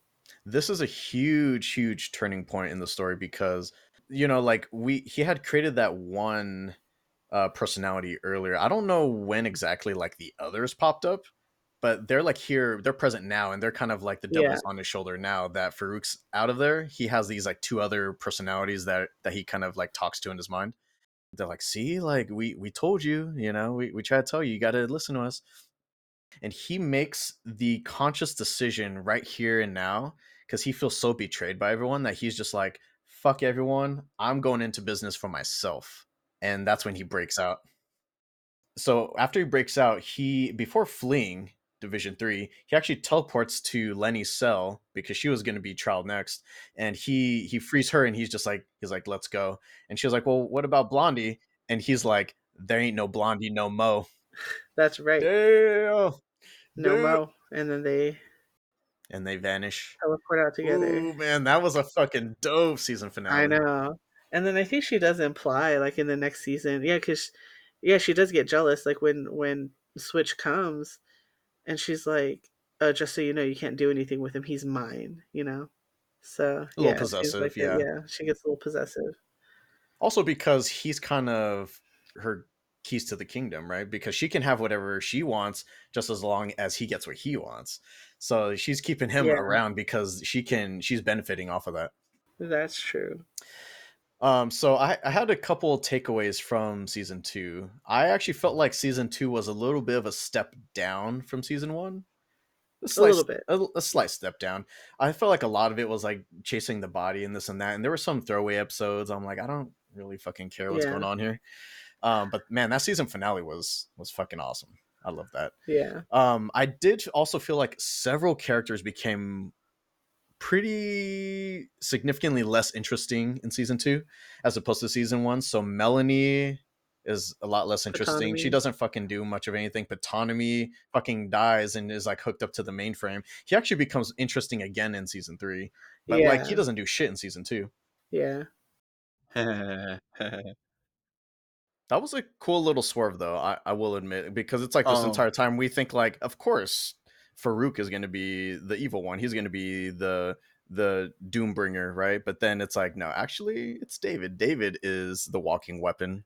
right. You know, we saw David as the victim. David was the one who was mistreated all his life by Farouk all along, and then all of a sudden the tables turn. And anyway, I don't know. I think that's an interesting analogy there. Just how, again, everything comes back to like the whole mental health thing, and I just see right. that as that's interesting. Like, um, though though others may have caused him to be that way, or others, as in Amal Farouk, he's still responsible for his behavior now, and so although we want him to be the hero, yeah, ironically, yeah, there are things, some movies that do that where they do a switcheroo. I think I've told you about it. I don't want to mention it here because I don't give any spoilers for that one just yet. But uh yeah, I think that's it's hard to do that where you switch the antagonist and the protagonist. And I love how in this show they never really make it clear once they get to this Oh point. yeah, yeah, It's just this kind of exactly. this And tug of then war yeah, and out it of my continues heart. to be unclear through the whole third season, right? Right? Um, Exactly. We want closure. We want something like David, be good again. And you're like, well, I think we get that closure, in my opinion, sort of. yeah. It was kind of cool that we just this entire time we thought that David was the reluctant hero, and he ended up being the anti-villain by the end of season two. Hmm. Because he's not a prototypical villain. You know, he's actually kind of a likable villain. Hmm. Hmm. Yeah, that makes sense. Instead of an anti-hero, he's an anti-villain. So I was a little confused on like how they were explaining delusion, and I was just curious, like how do you guys compare illusion to delusion? Like, what's the big difference there? I think maybe that delusion is damaging. There's a negative connotation associated, but also I think a delusion is typically like you're delusional, somebody will say, right? No one would say you're illusional. You're delusional, meaning you're doing it to yourself. So that, whereas an illusion can be something outside of you, a mirage is an illusion. Oh my gosh, or a sleight of hand in a magician, right? It's outside of you, whereas a delusion is something that's coming inside you. It's you perceiving something, and however you're putting it together, it's not reality. But is it possible that like the delusion could cause illusions? Oh yeah, that's yeah. Especially Probably. if you're, have multiple personalities and Or can an illusion cause a delusion? You know what I mean? oh, Probably. I yeah, that's That's a why I good was a little question. torn on the definitions and how they used them in season two, because I'm just like, I was like, is it? I don't know. Like, is this really a delusion? All right, so we jumping into season three, the final season. Yes. So Michael and I actually picked all 3 of the same episodes for season 3, 1, 4, and 8. And Steph, are you just gonna kind of like, no, no, throw in some comments as you see fit? Yeah, because I feel like I couldn't just pick specific episodes because something, at least one thing significant happened in every episode. You know, I mean, it's the last season. They knew it was going to be the last season, so they went big. They did not go home. Hmm. You know, since Michael and I both chose episode 1, let's get right into it. The season premiere. And man, I just thought this was such a dope episode. And honestly, it may possibly be one of my favorite episodes in the entire series. So Like, in this I might one, agree. we follow a young girl named Jia Yi who listens to audio lessons about time travel and begins to see kind of strange references throughout the city that she's in. And there's actually this ad that she kind of like randomly sees, and it's looking for specifically a time traveler.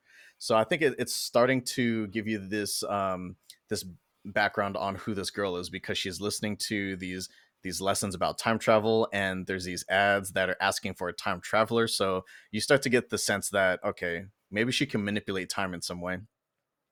Oh, beautiful actress, by the way. Yeah, Yes. and I recognized her. I had to look her up, but I like how she had to solve that mystery. It was a puzzle that she had to solve. You know, you couldn't join the club unless you could find the club, and she found the club. If you're worthy. Yeah, you had to be worthy, so you had to be able to decipher those clues and you know, solve these puzzles and stuff. And obviously, it actually took a little bit of using her time travel skill to actually solve the puzzle. So maybe you couldn't solve the puzzle without being a time traveler. So Right. there she was. That's cool. Yeah, because she kept missing it, so she had to keep rewinding over and over. Yeah, Yeah. so she would rewind and she would, you know, slow down the audio or whatever in the on that radio, Mm-hmm. and so she was able to find the whole message and figure out where to go. And once she gets there, I feel like this is my favorite part. Once she gets there, she's met with this, you know, weird, I don't know, mobile dry cleaning situation in this white Like a room. clothing store or some shit, like a pop-up clothing Yeah. store. So, but the fun thing for me was that at the end, she goes through this tunnel, and she's going through this tunnel for who knows how long, and going who knows where in this tunnel. I loved the tunnel. I would never want to be in the tunnel because I feel like I would get claustrophobic or something. But it was a cool tunnel. It's like a time and space defying tunnel. It's Yeah, really weird. Like definitely. she travels great distances in a short span of time through this like weird like VPN through reality or something, Yeah. right? Yeah. Exactly. Yeah, I thought it. I don't know if this is interesting to anybody else. Probably just me, since you know, since we have that background. But you know that she kept switching between Mandarin and Japanese. Mm-hmm. Yeah, I So thought that I'm was assuming interesting too. that her character was half Chinese, half Japanese. That is so cool. Yeah. Yeah, because I noticed her name, Jia Yi, and I was like, that's not Japanese. That sounds Chinese. And then the fact that she was speaking Mandarin and Japanese, so that kind of threw me off. And so, in a spoiler, you find out later that the time travel instructional recording that she's listened to is her dad, and that's all in Mandarin. Ah. I forgot. I wanted to note that for Eric and I, this is the first time we've seen. This is the first time you've seen any of the show, but for me, I saw season 1 and 2, you know, around the time they came out, but I never actually got a chance to see season 3 Right. until Right. you know, watching it for this podcast. So I really enjoyed it. I thought it was so interesting, so weird, so good, and seeing I don't know, seeing David as the villain was really interesting also. And a hippie.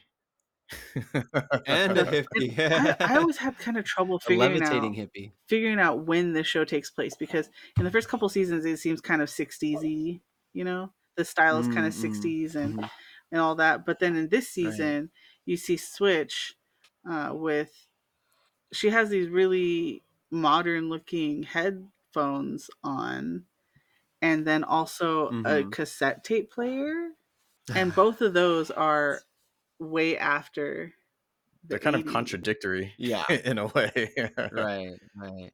I like how the showrunners did that though. I probably on purpose. Yeah, it kind of makes the timeline a little ambiguous, I guess. Oh, I was asking Michael about that. I think a couple weeks back. I was just like, "So, does this take place in the Yeah, '60s or '70s?" And you were looking that up, right, Michael? You're saying like they I purposefully did did. that. They did. Yeah, they didn't want it to to be like in any particular period per se. It was like they just want to fuck with us a little bit. I guess. It's almost like just doing what we like, you know? They're just like, oh, we're gonna do what we like. Random thought: do you think as a time traveler you could keep yourself young forever? Like you can just let time around you pass, but like you can like freeze your body's aging? That's a good question. That'd be kind of I have no cool. idea. Hmm. I'm not a time traveler. I wouldn't know. Just stay in your prime forever. I That'd be know that kind of would be dope. cool. Does time? I guess that does time have an effect on your body if you're traveling through time still? Does time still have Does an it still effect? I age guess. Yeah, at a that's normal weird. rate type of thing? Uh-huh. Yeah, because I mean they go back in time a few times, and it does take a toll on her body, as we see, as we're gonna find Definitely. out. Yeah. Right, right. So where does this passageway lead? Where does Jie Yi end up? She comes out in like a living room kind of situation. At the compound? Yeah, their little like hippie hideout. Yes. Okay. The house is in an undisclosed location in a city. It doesn't. I mean, we don't really know what city. I Hmm. guess.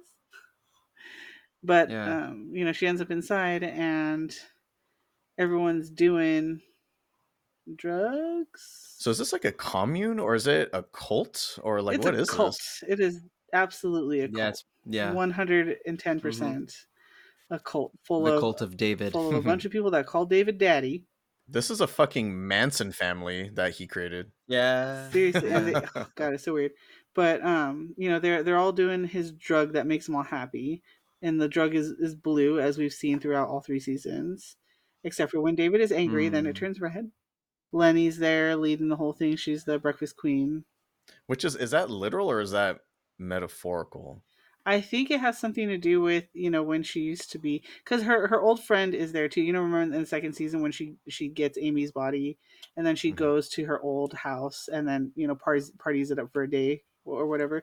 She meets up with those are Right. the same people in the cult too. Oh. Salmon. Yeah, Salmon, her new wife or whatever. That's also funny too because some of the clues that help Jie Yi make it there and find that tunnel is that they follow the sign that looks like the pregnant virgin or something Virgin, like that. And so that's actually Salmon. who was impregnated by Lenny. However, that happened. Is that what happened? Because Yeah. I Yeah. don't think they ever explained that, do they? No, they after well, I mean, they didn't explain it, but after Lenny's night of partying, and she ends They up, bone. in the bedroom with Salmon. At some point, right at the end, after Lenny has her conversation with Amy, her mental conversation or whatever, Salmon comes out of the bathroom, and she's like touching her stomach, and she's like, "We're having a little prince," or whatever. I thought she was just joking. Hmm. Yeah, no, Huh. she I thought was she was just being a right. druggie, saying random Right? shit. Nah. No, she was serious.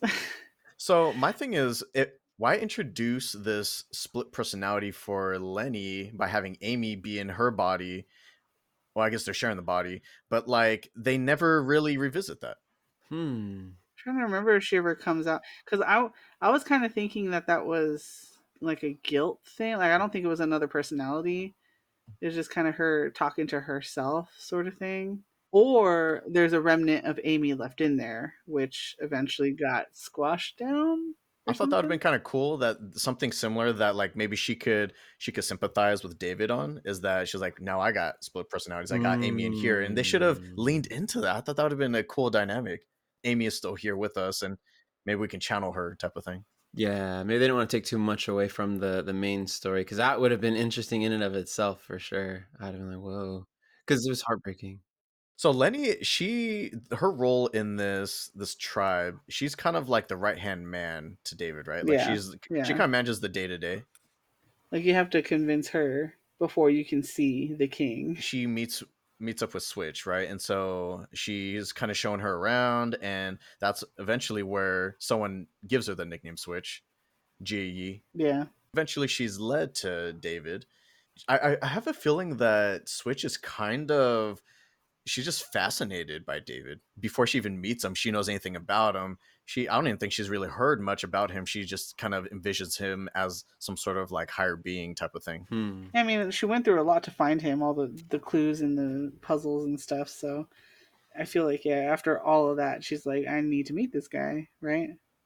I feel like she was kind of expecting Dr. Manhattan in some way, but it's just like, oh, I mean, that's kind of cool. Like you look like a regular human, but you're this like really powerful person. Mm-hmm. Now we get to see how David is, which is like a big contrast to how he was in the other 2 seasons. Just chill, mellow guy now, and he doesn't really fit the mold of a villain. You know, it's kind of confusing in a way. Yeah. Yeah. Yeah, he's definitely chill and mellow, like you mentioned. He's really zen. It seems like he has his own little kind of house. He's in this cave thing. That is a dope hideout, by the way. Super dope. I love that setting. He's in like this cave thing, and in the cave he has his own little house, and in that little house in the cave, which is in the house, are all his personalities, or at least the ones that are out at the time, I guess. And it seems like they're multiplying. Like there are a lot more from season 2 to 3.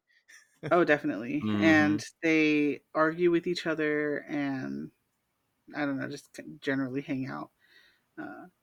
But yeah, I mean, you get to see a little bit more of, I wouldn't necessarily say the Legion of the comics, but closer to it, because you see more of his personalities, and he has a lot of personalities in the comics.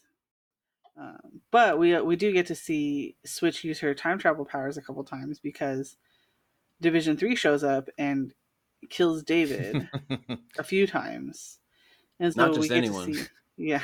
This was kind of dark humor. He gets his arm cut off by female Carrie, and you're just like, what the fuck? Like, did that really just happen? And at some point, he just like is vaporizing his old friends. Right, like, yeah. Vaporize Carrie, vaporize, you know. He never vaporizes Sid, but he's just taking D3 members out left and right. Yeah. But it's like And seeing this powerful person like David get caught off guard so many times. It's kind of interesting to think about, because you're like, how the fuck are they getting the jump on this fool? And we find out later on they have like devices that block his mental abilities or something like that. They have the little halos that they wear. Undoubtedly designed by Mel Carey, right? So, and then you get to see Switch's powers, how they work. So she cool. creates a door in the air, and then she goes through the door, and she's in a time hallway. And if you go forward, that's the future. But if you go back, and there's just a bunch of doors, and you know, as she walks by, the doors have different increments of time. So like going back 1 hour, 2 hours, 3 hours. It's kind of futuristic looking too, like a spaceship or something. Yeah, it's interesting. It's very sci-fi. But then the further back she looks, like she doesn't actually go that far, but she kind of looks down the hall, and it's kind of dark, and you hear creepy giggling. The slow reveal, because you're thinking like, I wonder what's down there. Like, what the fuck is that? I think they're so creepy. I think they're up there with the Weeping Angels of Doctor Who. They're statues, and they look like, you know, like I guess common weeping angel statues that are covering their faces that you would see in cemeteries, right? So they look like angels. They're covering their faces with their hands. But the reason for that is because as long as anybody is viewing them, they don't exist. They only exist when they're not being viewed. So if you close your eyes and you open them, all of a sudden they're like in your face. Oh, hell no. So anywho, carrying on. Switch is she keeps trying to go back in time to save David, but David he's not acting fast enough. So Division 3 almost get to Switch, so she's like, all right, you know, I gotta just go back further. And so when she goes back in time again, she actually runs into Farouk in the astral plane. Like he intercepts her signal somehow. And so he's trying to get to know her, because he never knew she existed. So he's just like, oh, what's your name is, girl? He's trying to get to know Switch, because I think that's what I like about him, is that when he sees a powerful mutant, he wants to get to know them, because it's like if he understands them, then he knows kind of like what they're capable of and how to deal with them, right? So he's almost like doing homework for himself. Right. So he's like, all right, let's see how powerful she is. What can she do? And so obviously she can manipulate time in some way, which he can also do. He was trying to recruit her to Division 3, and she's just like, nah, I'm good, and slips away before he can like really stop her. Through the tea tray, Yeah, which was clever. And he was like, damn, she's good. she's crafty. And Farouk, of course, is as smooth as ever. Of course, always. Yeah, of course. Charming. After Switch escapes, Farouk, he hops out of the astral plane, and he is now in the new Division 3 facility, which is a damn flying fortress. Right? They've moved up in the world. Mm-hmm. They have the funding. Farouk informs the team that David is now working with a time traveler and that she must also be killed in order to reach David because together they're going to be super powerful. So now we know where Farouk stands with her. Yeah. What I also liked about this episode is that Mel Carey, he creates the android version, right, of Patanomy. So he's kind of Yeah. putting his technical So- abilities to work. Mainframe autonomy. Right, And he becomes, exactly. of course, the new Fukuyama. He's basically a cyborg. Like, I don't even think there's any of the old Patanomy left. It's just kind of Just his mainframe brain. I mean, Right, whatever yeah. they uploaded, whatever of him that was uploaded into the mainframe, plus all of the rest of the mainframe is basically Patanomy now. And the Vermilion kind of report to him now instead of Fukuyama, right? Who knows whatever happened to that guy, actually. Are we still kind of strangely attracted to the Vermilion? Can't stop, won't stop. So confused. So confused. Division 3 locate David's compound and are setting up for the raid. However, David actually relocates the entire compound away from them. So he just leaves behind a giant crater. Mm-hmm. Back to square one. Back to the drawing board. Yeah. Who knows where they are now? Just picks up the house and then moves it. That's how powerful he is. And so that was episode 1. And what an episode it was. I thought it was fucking awesome. Yeah. Yeah. Yeah, it was a great return. Do you have anything before we get into episode 4 stuff? Did you want to kind of touch on a couple things in between? Yeah, probably. Let me get back to my list. So that was episode 1. In episode 3, we start seeing. Which one are we jumping to? 4, you said? Michael and I chose 1, 4, and 8. Okay. I just wanted to mention in episode 3, we start seeing a little bit of Charles Xavier and Gabrielle Haller, David's mom and dad, obviously. And we see a little bit of them, how they met, and how it kind of mirrors David's life, and we get to see a little bit of baby David. Because this is the big reveal of who David's father is, and so he ends up being the Charles Xavier. Yes, he is the Charles Xavier. Now we know for sure, if we didn't figure out from Googling before, that David Haller's dad is Charles Xavier. Yeah, mind blown. AKA Professor X. That's fucking wild. Right? This is fucking Professor X's son. Yes. Yeah. And on top of that, what's also crazy is that this actor that they chose, he kind of looks like James McAvoy, like that version of Professor X. A little bit. Yeah. Yeah. He kind of has like similar mannerisms. Yeah. But at the same time, not enough where it kind of keeps, I feel like it keeps the show a little bit separated from the rest of the MCU, you know? Sure. Yeah. Not even just a little bit, a lot, right? And yeah, we get to see a little bit of him building his first Cerebro. No relation to the Cerebro that ends up in the movies or the kind of mini Cerebro that David uses in season 2. That's why it was so cool for me specifically, because when I saw the little sensory deprivation pod thing that David was using, I was like, oh, that's kind of like his version of Cerebro. That's kind of cool. And then like that's exactly what it was. Yeah, exactly. We find out that Charles was also kind of fucking around with trying to amplify his powers by building an early prototype of Cerebro. Yeah. So, I mean, we mentioned this before, but I'll mention it again. We see a kind of a switch between David and Farouk. Now, Farouk is less of a villain. I wouldn't say he's, a good guy per se, but he's definitely less of the villain, and David is the villain, right? You don't fully trust Farouk either. Yeah. Right. I thought it was super duper interesting how you get to see kind of Farouk's point of view of him taking over David. To Farouk, he loved David and considers David like his son, even though David spent his whole life feeling like Farouk was an invasive parasite, Just fucking with him, yeah. Yeah. And obviously, that's we saw that with the yellow-eyed demon, we saw that with the creepy angry boy, all the scary manifestations. But yeah, I thought Oh, it was super Rain. interesting to see how he loved David and David was like his son. Also, with that, it's hard to take his actual word for it because you don't know if he's Right. just trying to manipulate you. This is a master manipulator.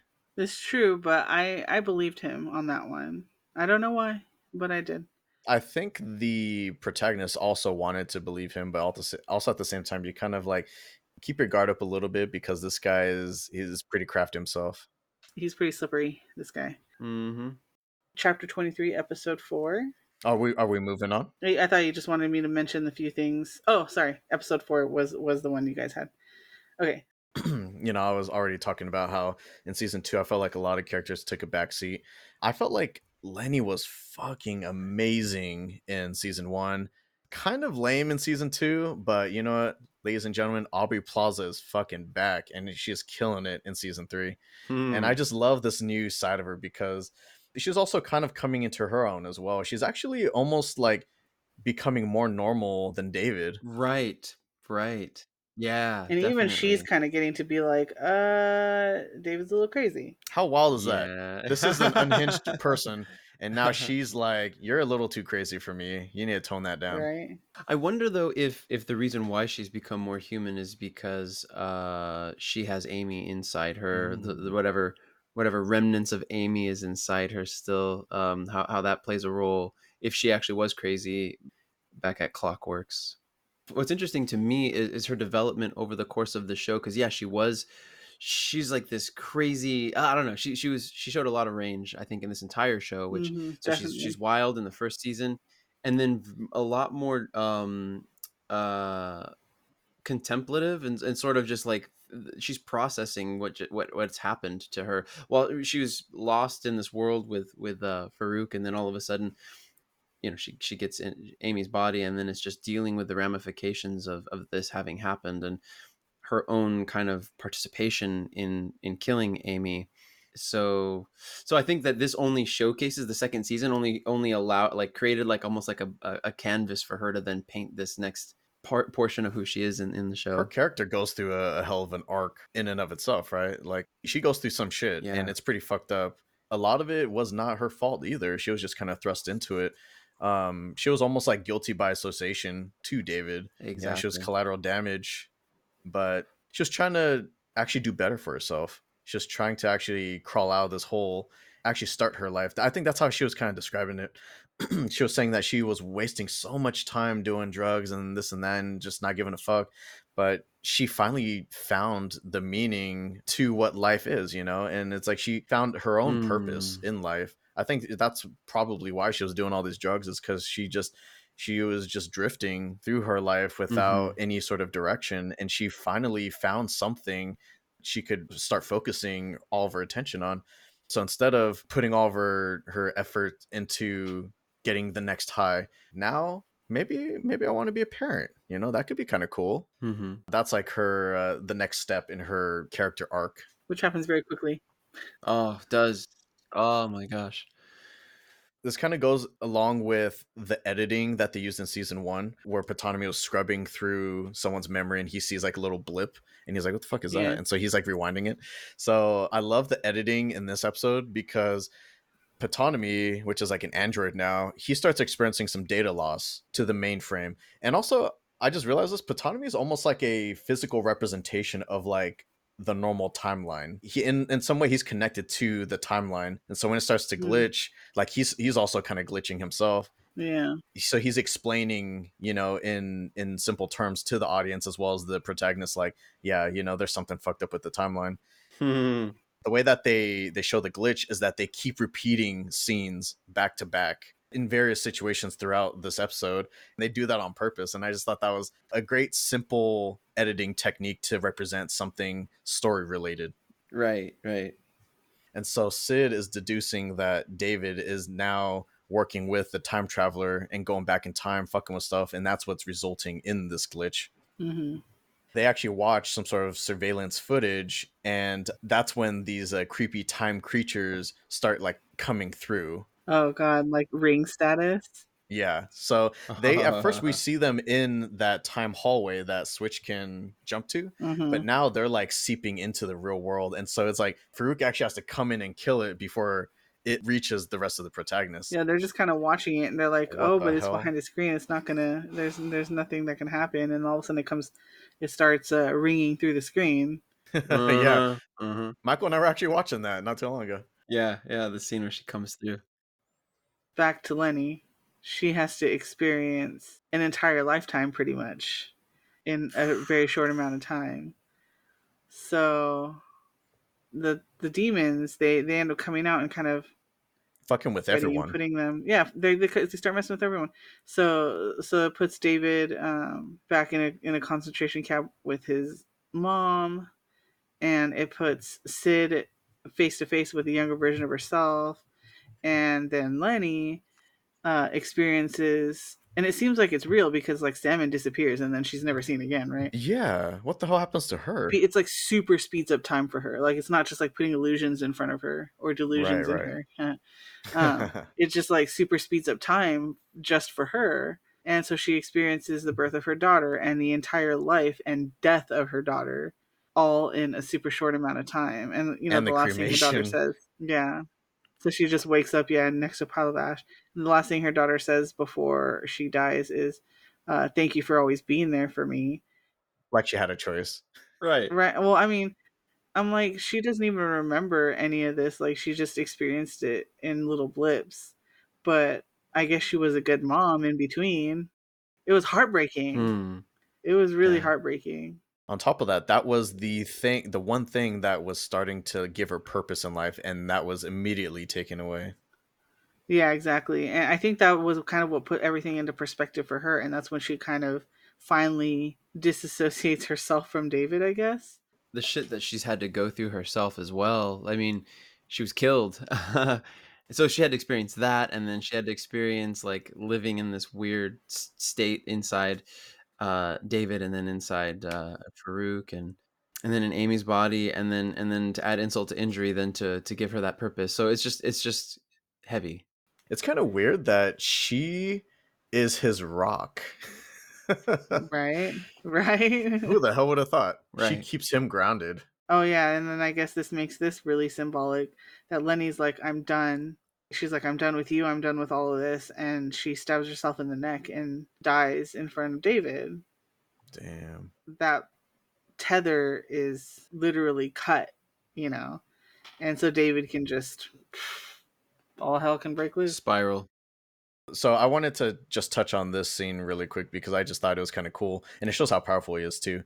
So David is trapped in this kind of illusion, right, of being in a concentration camp, but then he realizes what's going on, so he breaks out of it, and so he knocks the two little time demons back, and so he's trying to like confront them, but they keep like resetting time, and that's Oh, yeah. doing their little giggle. He was walking up to them over and over. And so you think that there's nothing that he can do until he realizes he's like, motherfucker, I'm a god. Yeah.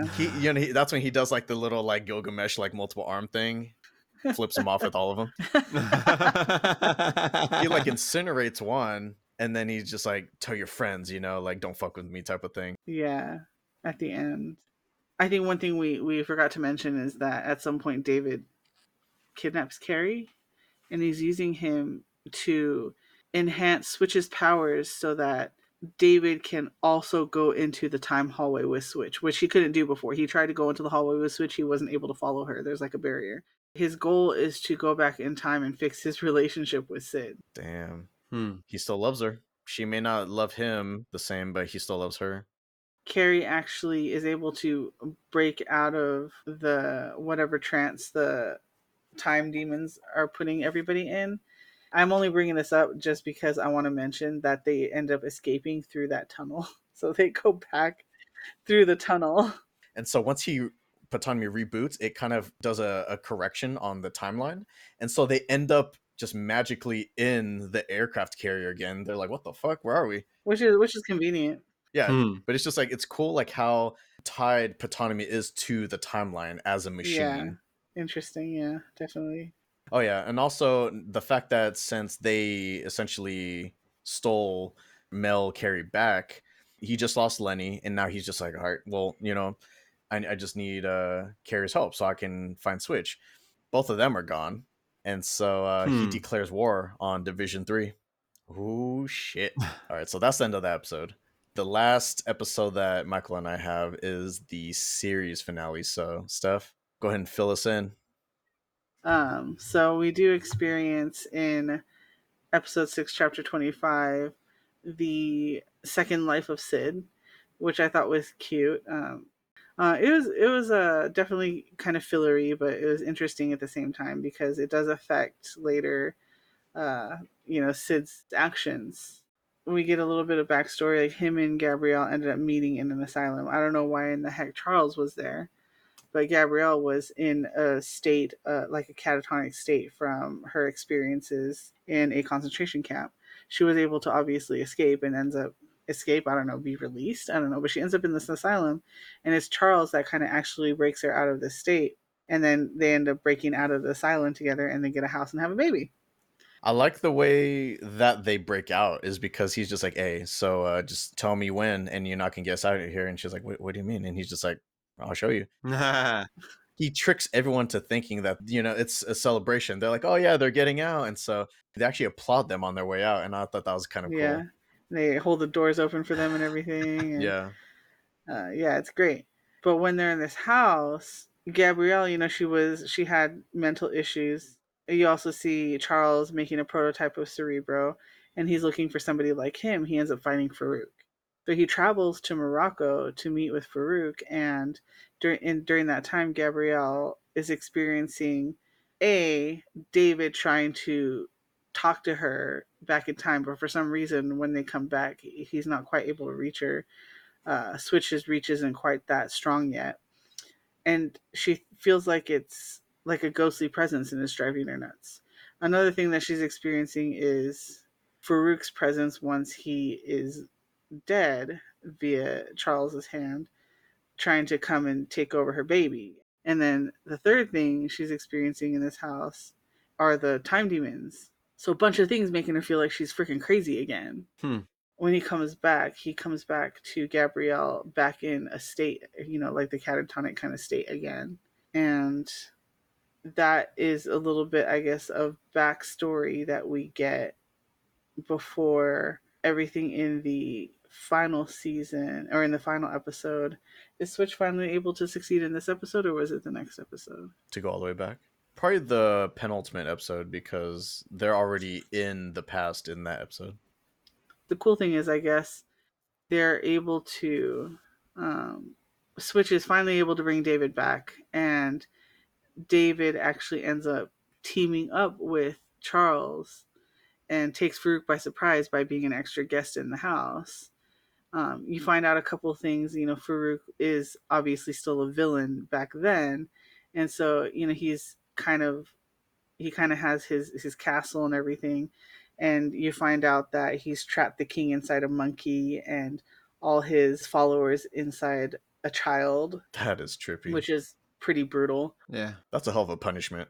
Exactly. And so that I think that's kind of when Charles is like, yeah, I need to get rid of this guy. Like, he's not like me. Because the whole point of Charles even seeking Farouk out was because he's like, how exciting is it that I thought I was the only one like this in the world and that there's actually someone out there like me. I need to meet this guy. I want to see how he is. That's so awesome. Yeah, and so David actually shows up and meets with his father and convinces him that he's there to help. And at the same time, Sid and who is it? Sid and the Careys? Yes. Yeah, so Carrie's all fucked up now because he absorbed female Carrie's injuries. Oh yeah, that's right. So Sid and the Careys go back, and the door through time was still there, so they all jump through it.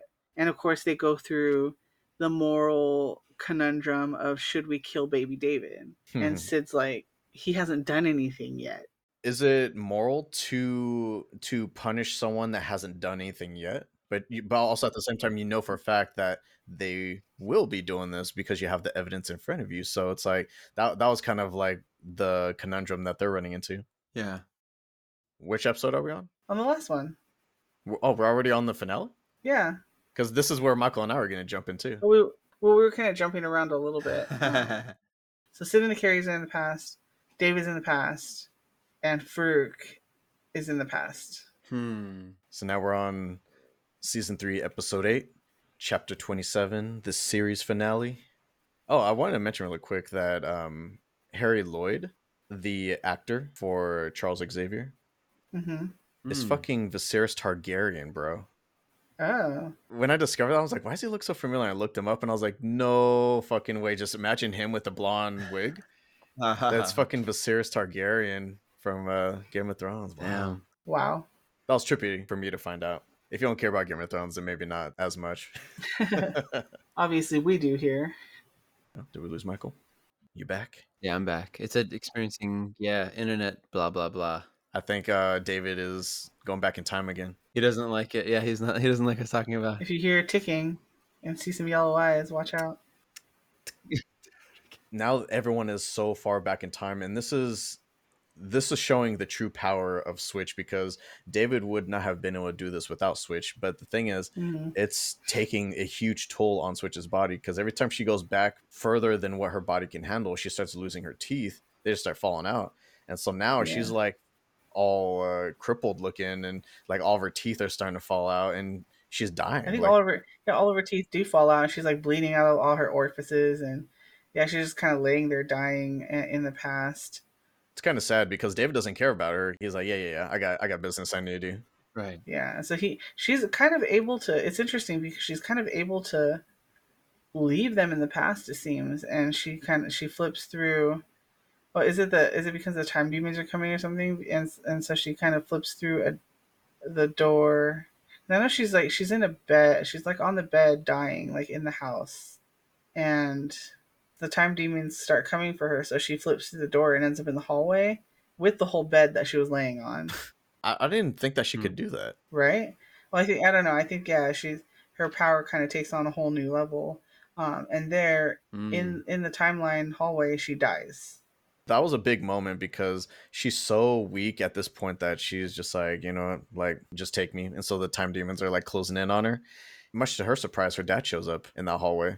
So apparently he has powers too. And then she finds out, she finds out that she's some sort of, I don't think it was like a whole different like race of people, is it? But she's able to, I don't know, shed her earthly skin and become like this time god kind of situation.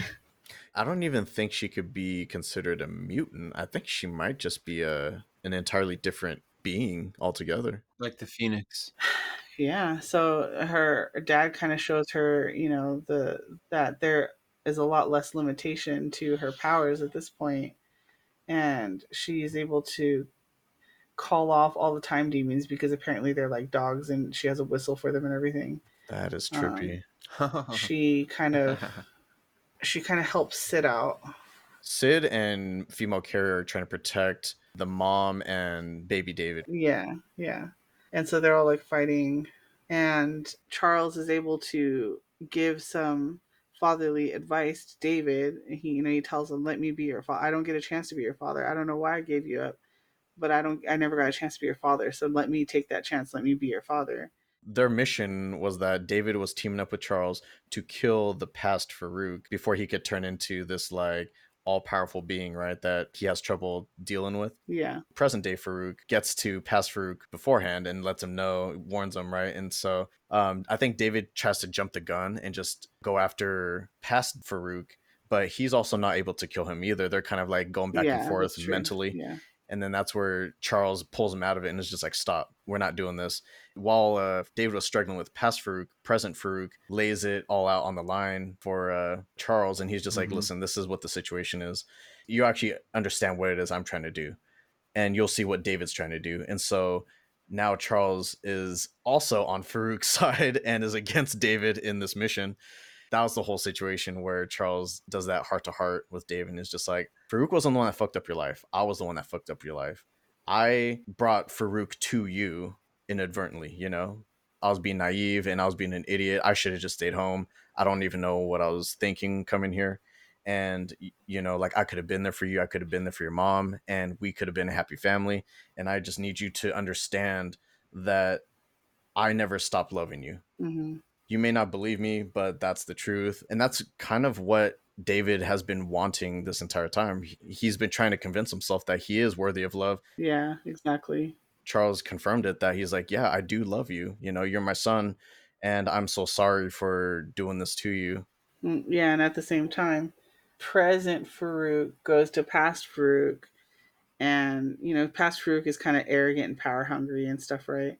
And so he Right. he shows past Farouk everything that's going to happen because of his actions, Mm-hmm. and afterwards, you know, he's crying and he's like, "Thank you." So in a sense, like he kind of gets fathered by present Farouk, right? The same way, like let me show you, Right. let me teach you a lesson, kind of thing. He basically gives him an ego death during this process. Right. Right, because he's all ego. Yeah, He seriously. gives him, yeah, it's this reality check and brings him back down to Mhm. earth. And then yeah, and at the same time, Switch goes through her situation where, you know, she dies in the timeline, and her dad shows up and is like, "Yay, you can finally join me." Instead of just being on, instead of them having like computer dinners together. Which was weird because those dinners would be brief and he would just be like, hey, so how's your day? Are you studying? All right, cool. Anyway, I'm done. And then like they just roll the Right. TV away. Ah, I'm a dip. Apparently he didn't eat. You know, he would be like, "Oh, pass me the potatoes," and she would like pass the potatoes, and all of a sudden like potatoes would appear in his screen. So he just had like some potatoes off to the side that he just passed to himself. Oh my god, they simulate their dinner. Yeah. Uh-huh. So yeah, so everyone's able to. Charles is indeed able to change David's mind, and Farouk changes Farouk's mind. And they just squash their beef right Yeah, then and David there. and past Farouk are able to squash their beef. So the agreement that they have is that Farouk, now that he was able to give his past self that ego death and do it in an early stage so that way he won't do these heinous acts later on, right? Now, all Farouk wants to do is just kind of like live in peace and be able to enjoy life on his own terms. And then David will get to enjoy his life with his parents. Mm-hmm. See, here's the thing that's fucked up about it is that since they make this agreement, they change their timeline, and that means that present day Farouk, present day David, present day Sid, they're all going to be non-existent. Yeah. Because that would have never happened. It's kind of poetic because you know they understand that they're going to cease to exist. So David and Sid actually come back together one last time, standing over renewed Faroukless baby David, Untainted. Mm. untainted, and they fade away together. I do have a few things to say about this. I did think it was bittersweet to see them together again Yeah. because this is like Definitely. the normal David, not this like crazed David anymore, you know, and he's hopeful now, and you can always tell that he never stopped loving Sid. You know, he was still trying to correct things even when he was in his villainous state. But the thing is, like, the acts that he also did, those couldn't be forgotten. There's no going back. Exactly. That's right. Yeah. Yeah, they were like she couldn't forget that. That actually did happen. You know, even if they didn't fade away, they were never going to be together. But they were able to kind of find some sort of closure for each other, I guess, before they faded away. Yeah. Even though it didn't really matter because it It's- wasn't going to exist anyway. What were you going to say, Michael? I was gonna say in some way it's like they lived the full equivalent of what Lenny's daughter did. You know what I mean? Like Yeah. watching the whole show play out, they all needed to have been born at the time they were born, and all these things needed to play out the way they did in order for things to be fixed in the past. Yeah. And so yeah, and then just let's start over again. It's just sad because it's like you wanted them to at least kind of mend the relationship, but there's that irreparable damage. Right. Bitterness. They could never be what they were before. They were happy for each other in some respect, right? Because he was like, you know, aren't you kind of surprised that I'm here? And she's just like, no, you know. And he's like, well, I'm surprised that you ended up helping me. And she's like, no, I didn't help you. I helped him, you know, little baby David, which is going to be a Yeah. totally different person from you. Yeah. The fact that they were talking about how David is going to grow up in a nice, loving home, and he and Sid will never meet in the future. And like Sid Oh is my going to go goodness. on to do great things without David. And I was just like, like twisting that knife. Yeah. I guess it's one of those situations like it's better to have loved and lost than to never have loved at all, right? Yeah, Oh. exactly. Painful though it may be. Yeah, the new timeline takes effect, and then next thing you know, present day Sid and David are no longer there. They're long gone, forgotten in time. They fade away. Hopefully, little baby David will go on to not become evil in the future, and that's how the Yeah. show ends. Hopefully. Yeah. It's hopeful, and I like that. Right. I mean, we don't end up with the guy getting the girl or anything like that, but it is a Right. hopeful ending. Which could be kind of cliche if you think about it. Yeah. So now that you had seen season 3 for the first time, Steph, how does that compare to the other 2 seasons? I really enjoyed it. I definitely want to watch it again and see, catch the things that I might have missed the first time around, or even the second time around. I kind of want to watch the whole series again. It's only 27 episodes.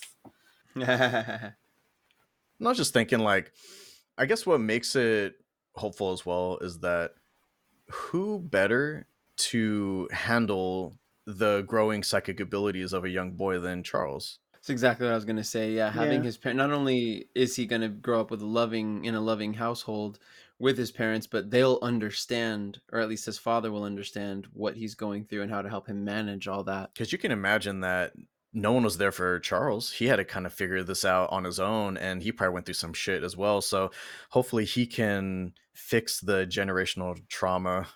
Especially now, Right. I think he's going to put in a little extra effort because he knows that if he doesn't, David could potentially end the world. So he's like, I need to make sure that that doesn't happen. Yeah. That is a wrap on Legion. If you made it to the end of our podcast, then your life was just reset to do it all over again. Yay. Pow. I don't know if that's good or bad. Any final thoughts or closing comments? I'm glad I was able to see the third season finally, because I had been putting it off for a while, in favor of other shows that were higher on the priority list. But finally got to finish it. It was still really good. I really enjoyed it, and 10 out of 10 would do again. Michael, did Easton end up finishing the show? No, Because not yet. No. I know that you were telling me that she loved season 1, but she was kind of iffy about season 2, and that's kind of how I felt. Yeah. So for Yeah. me, Yeah. I thought season 1 was great. Season 2, it was fine. A little bit below season 1, but man, I loved season 3. I thought season 3 was the best one.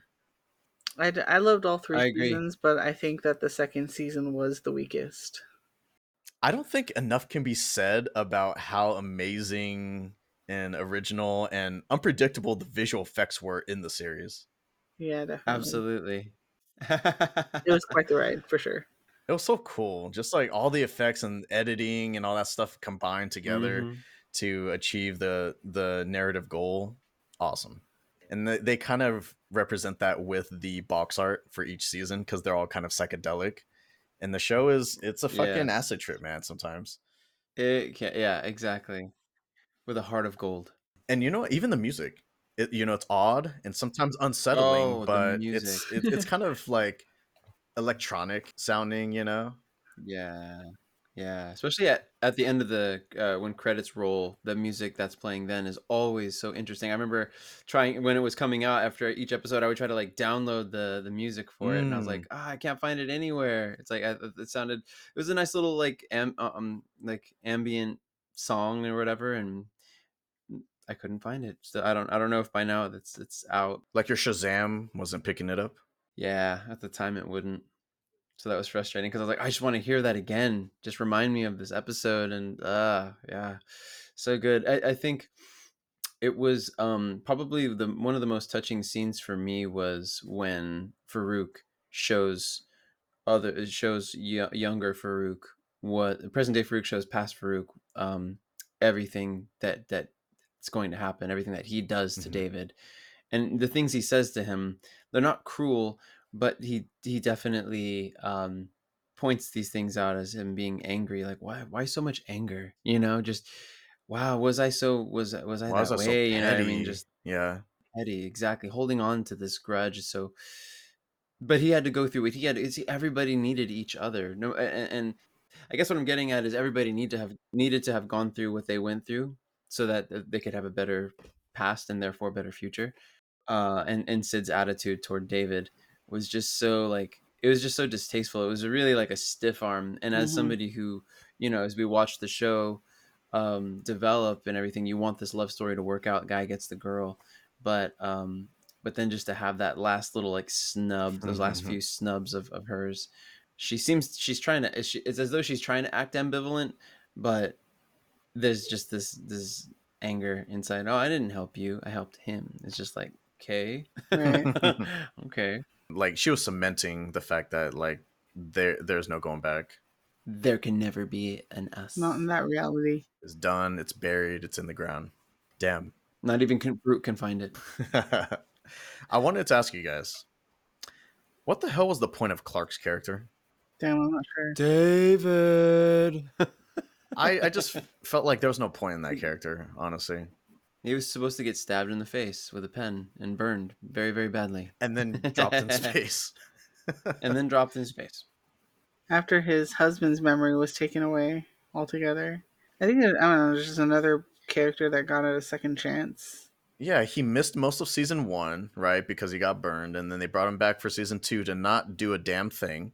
And then Right. in season 3, he does a tiny bit more, but is then killed by David.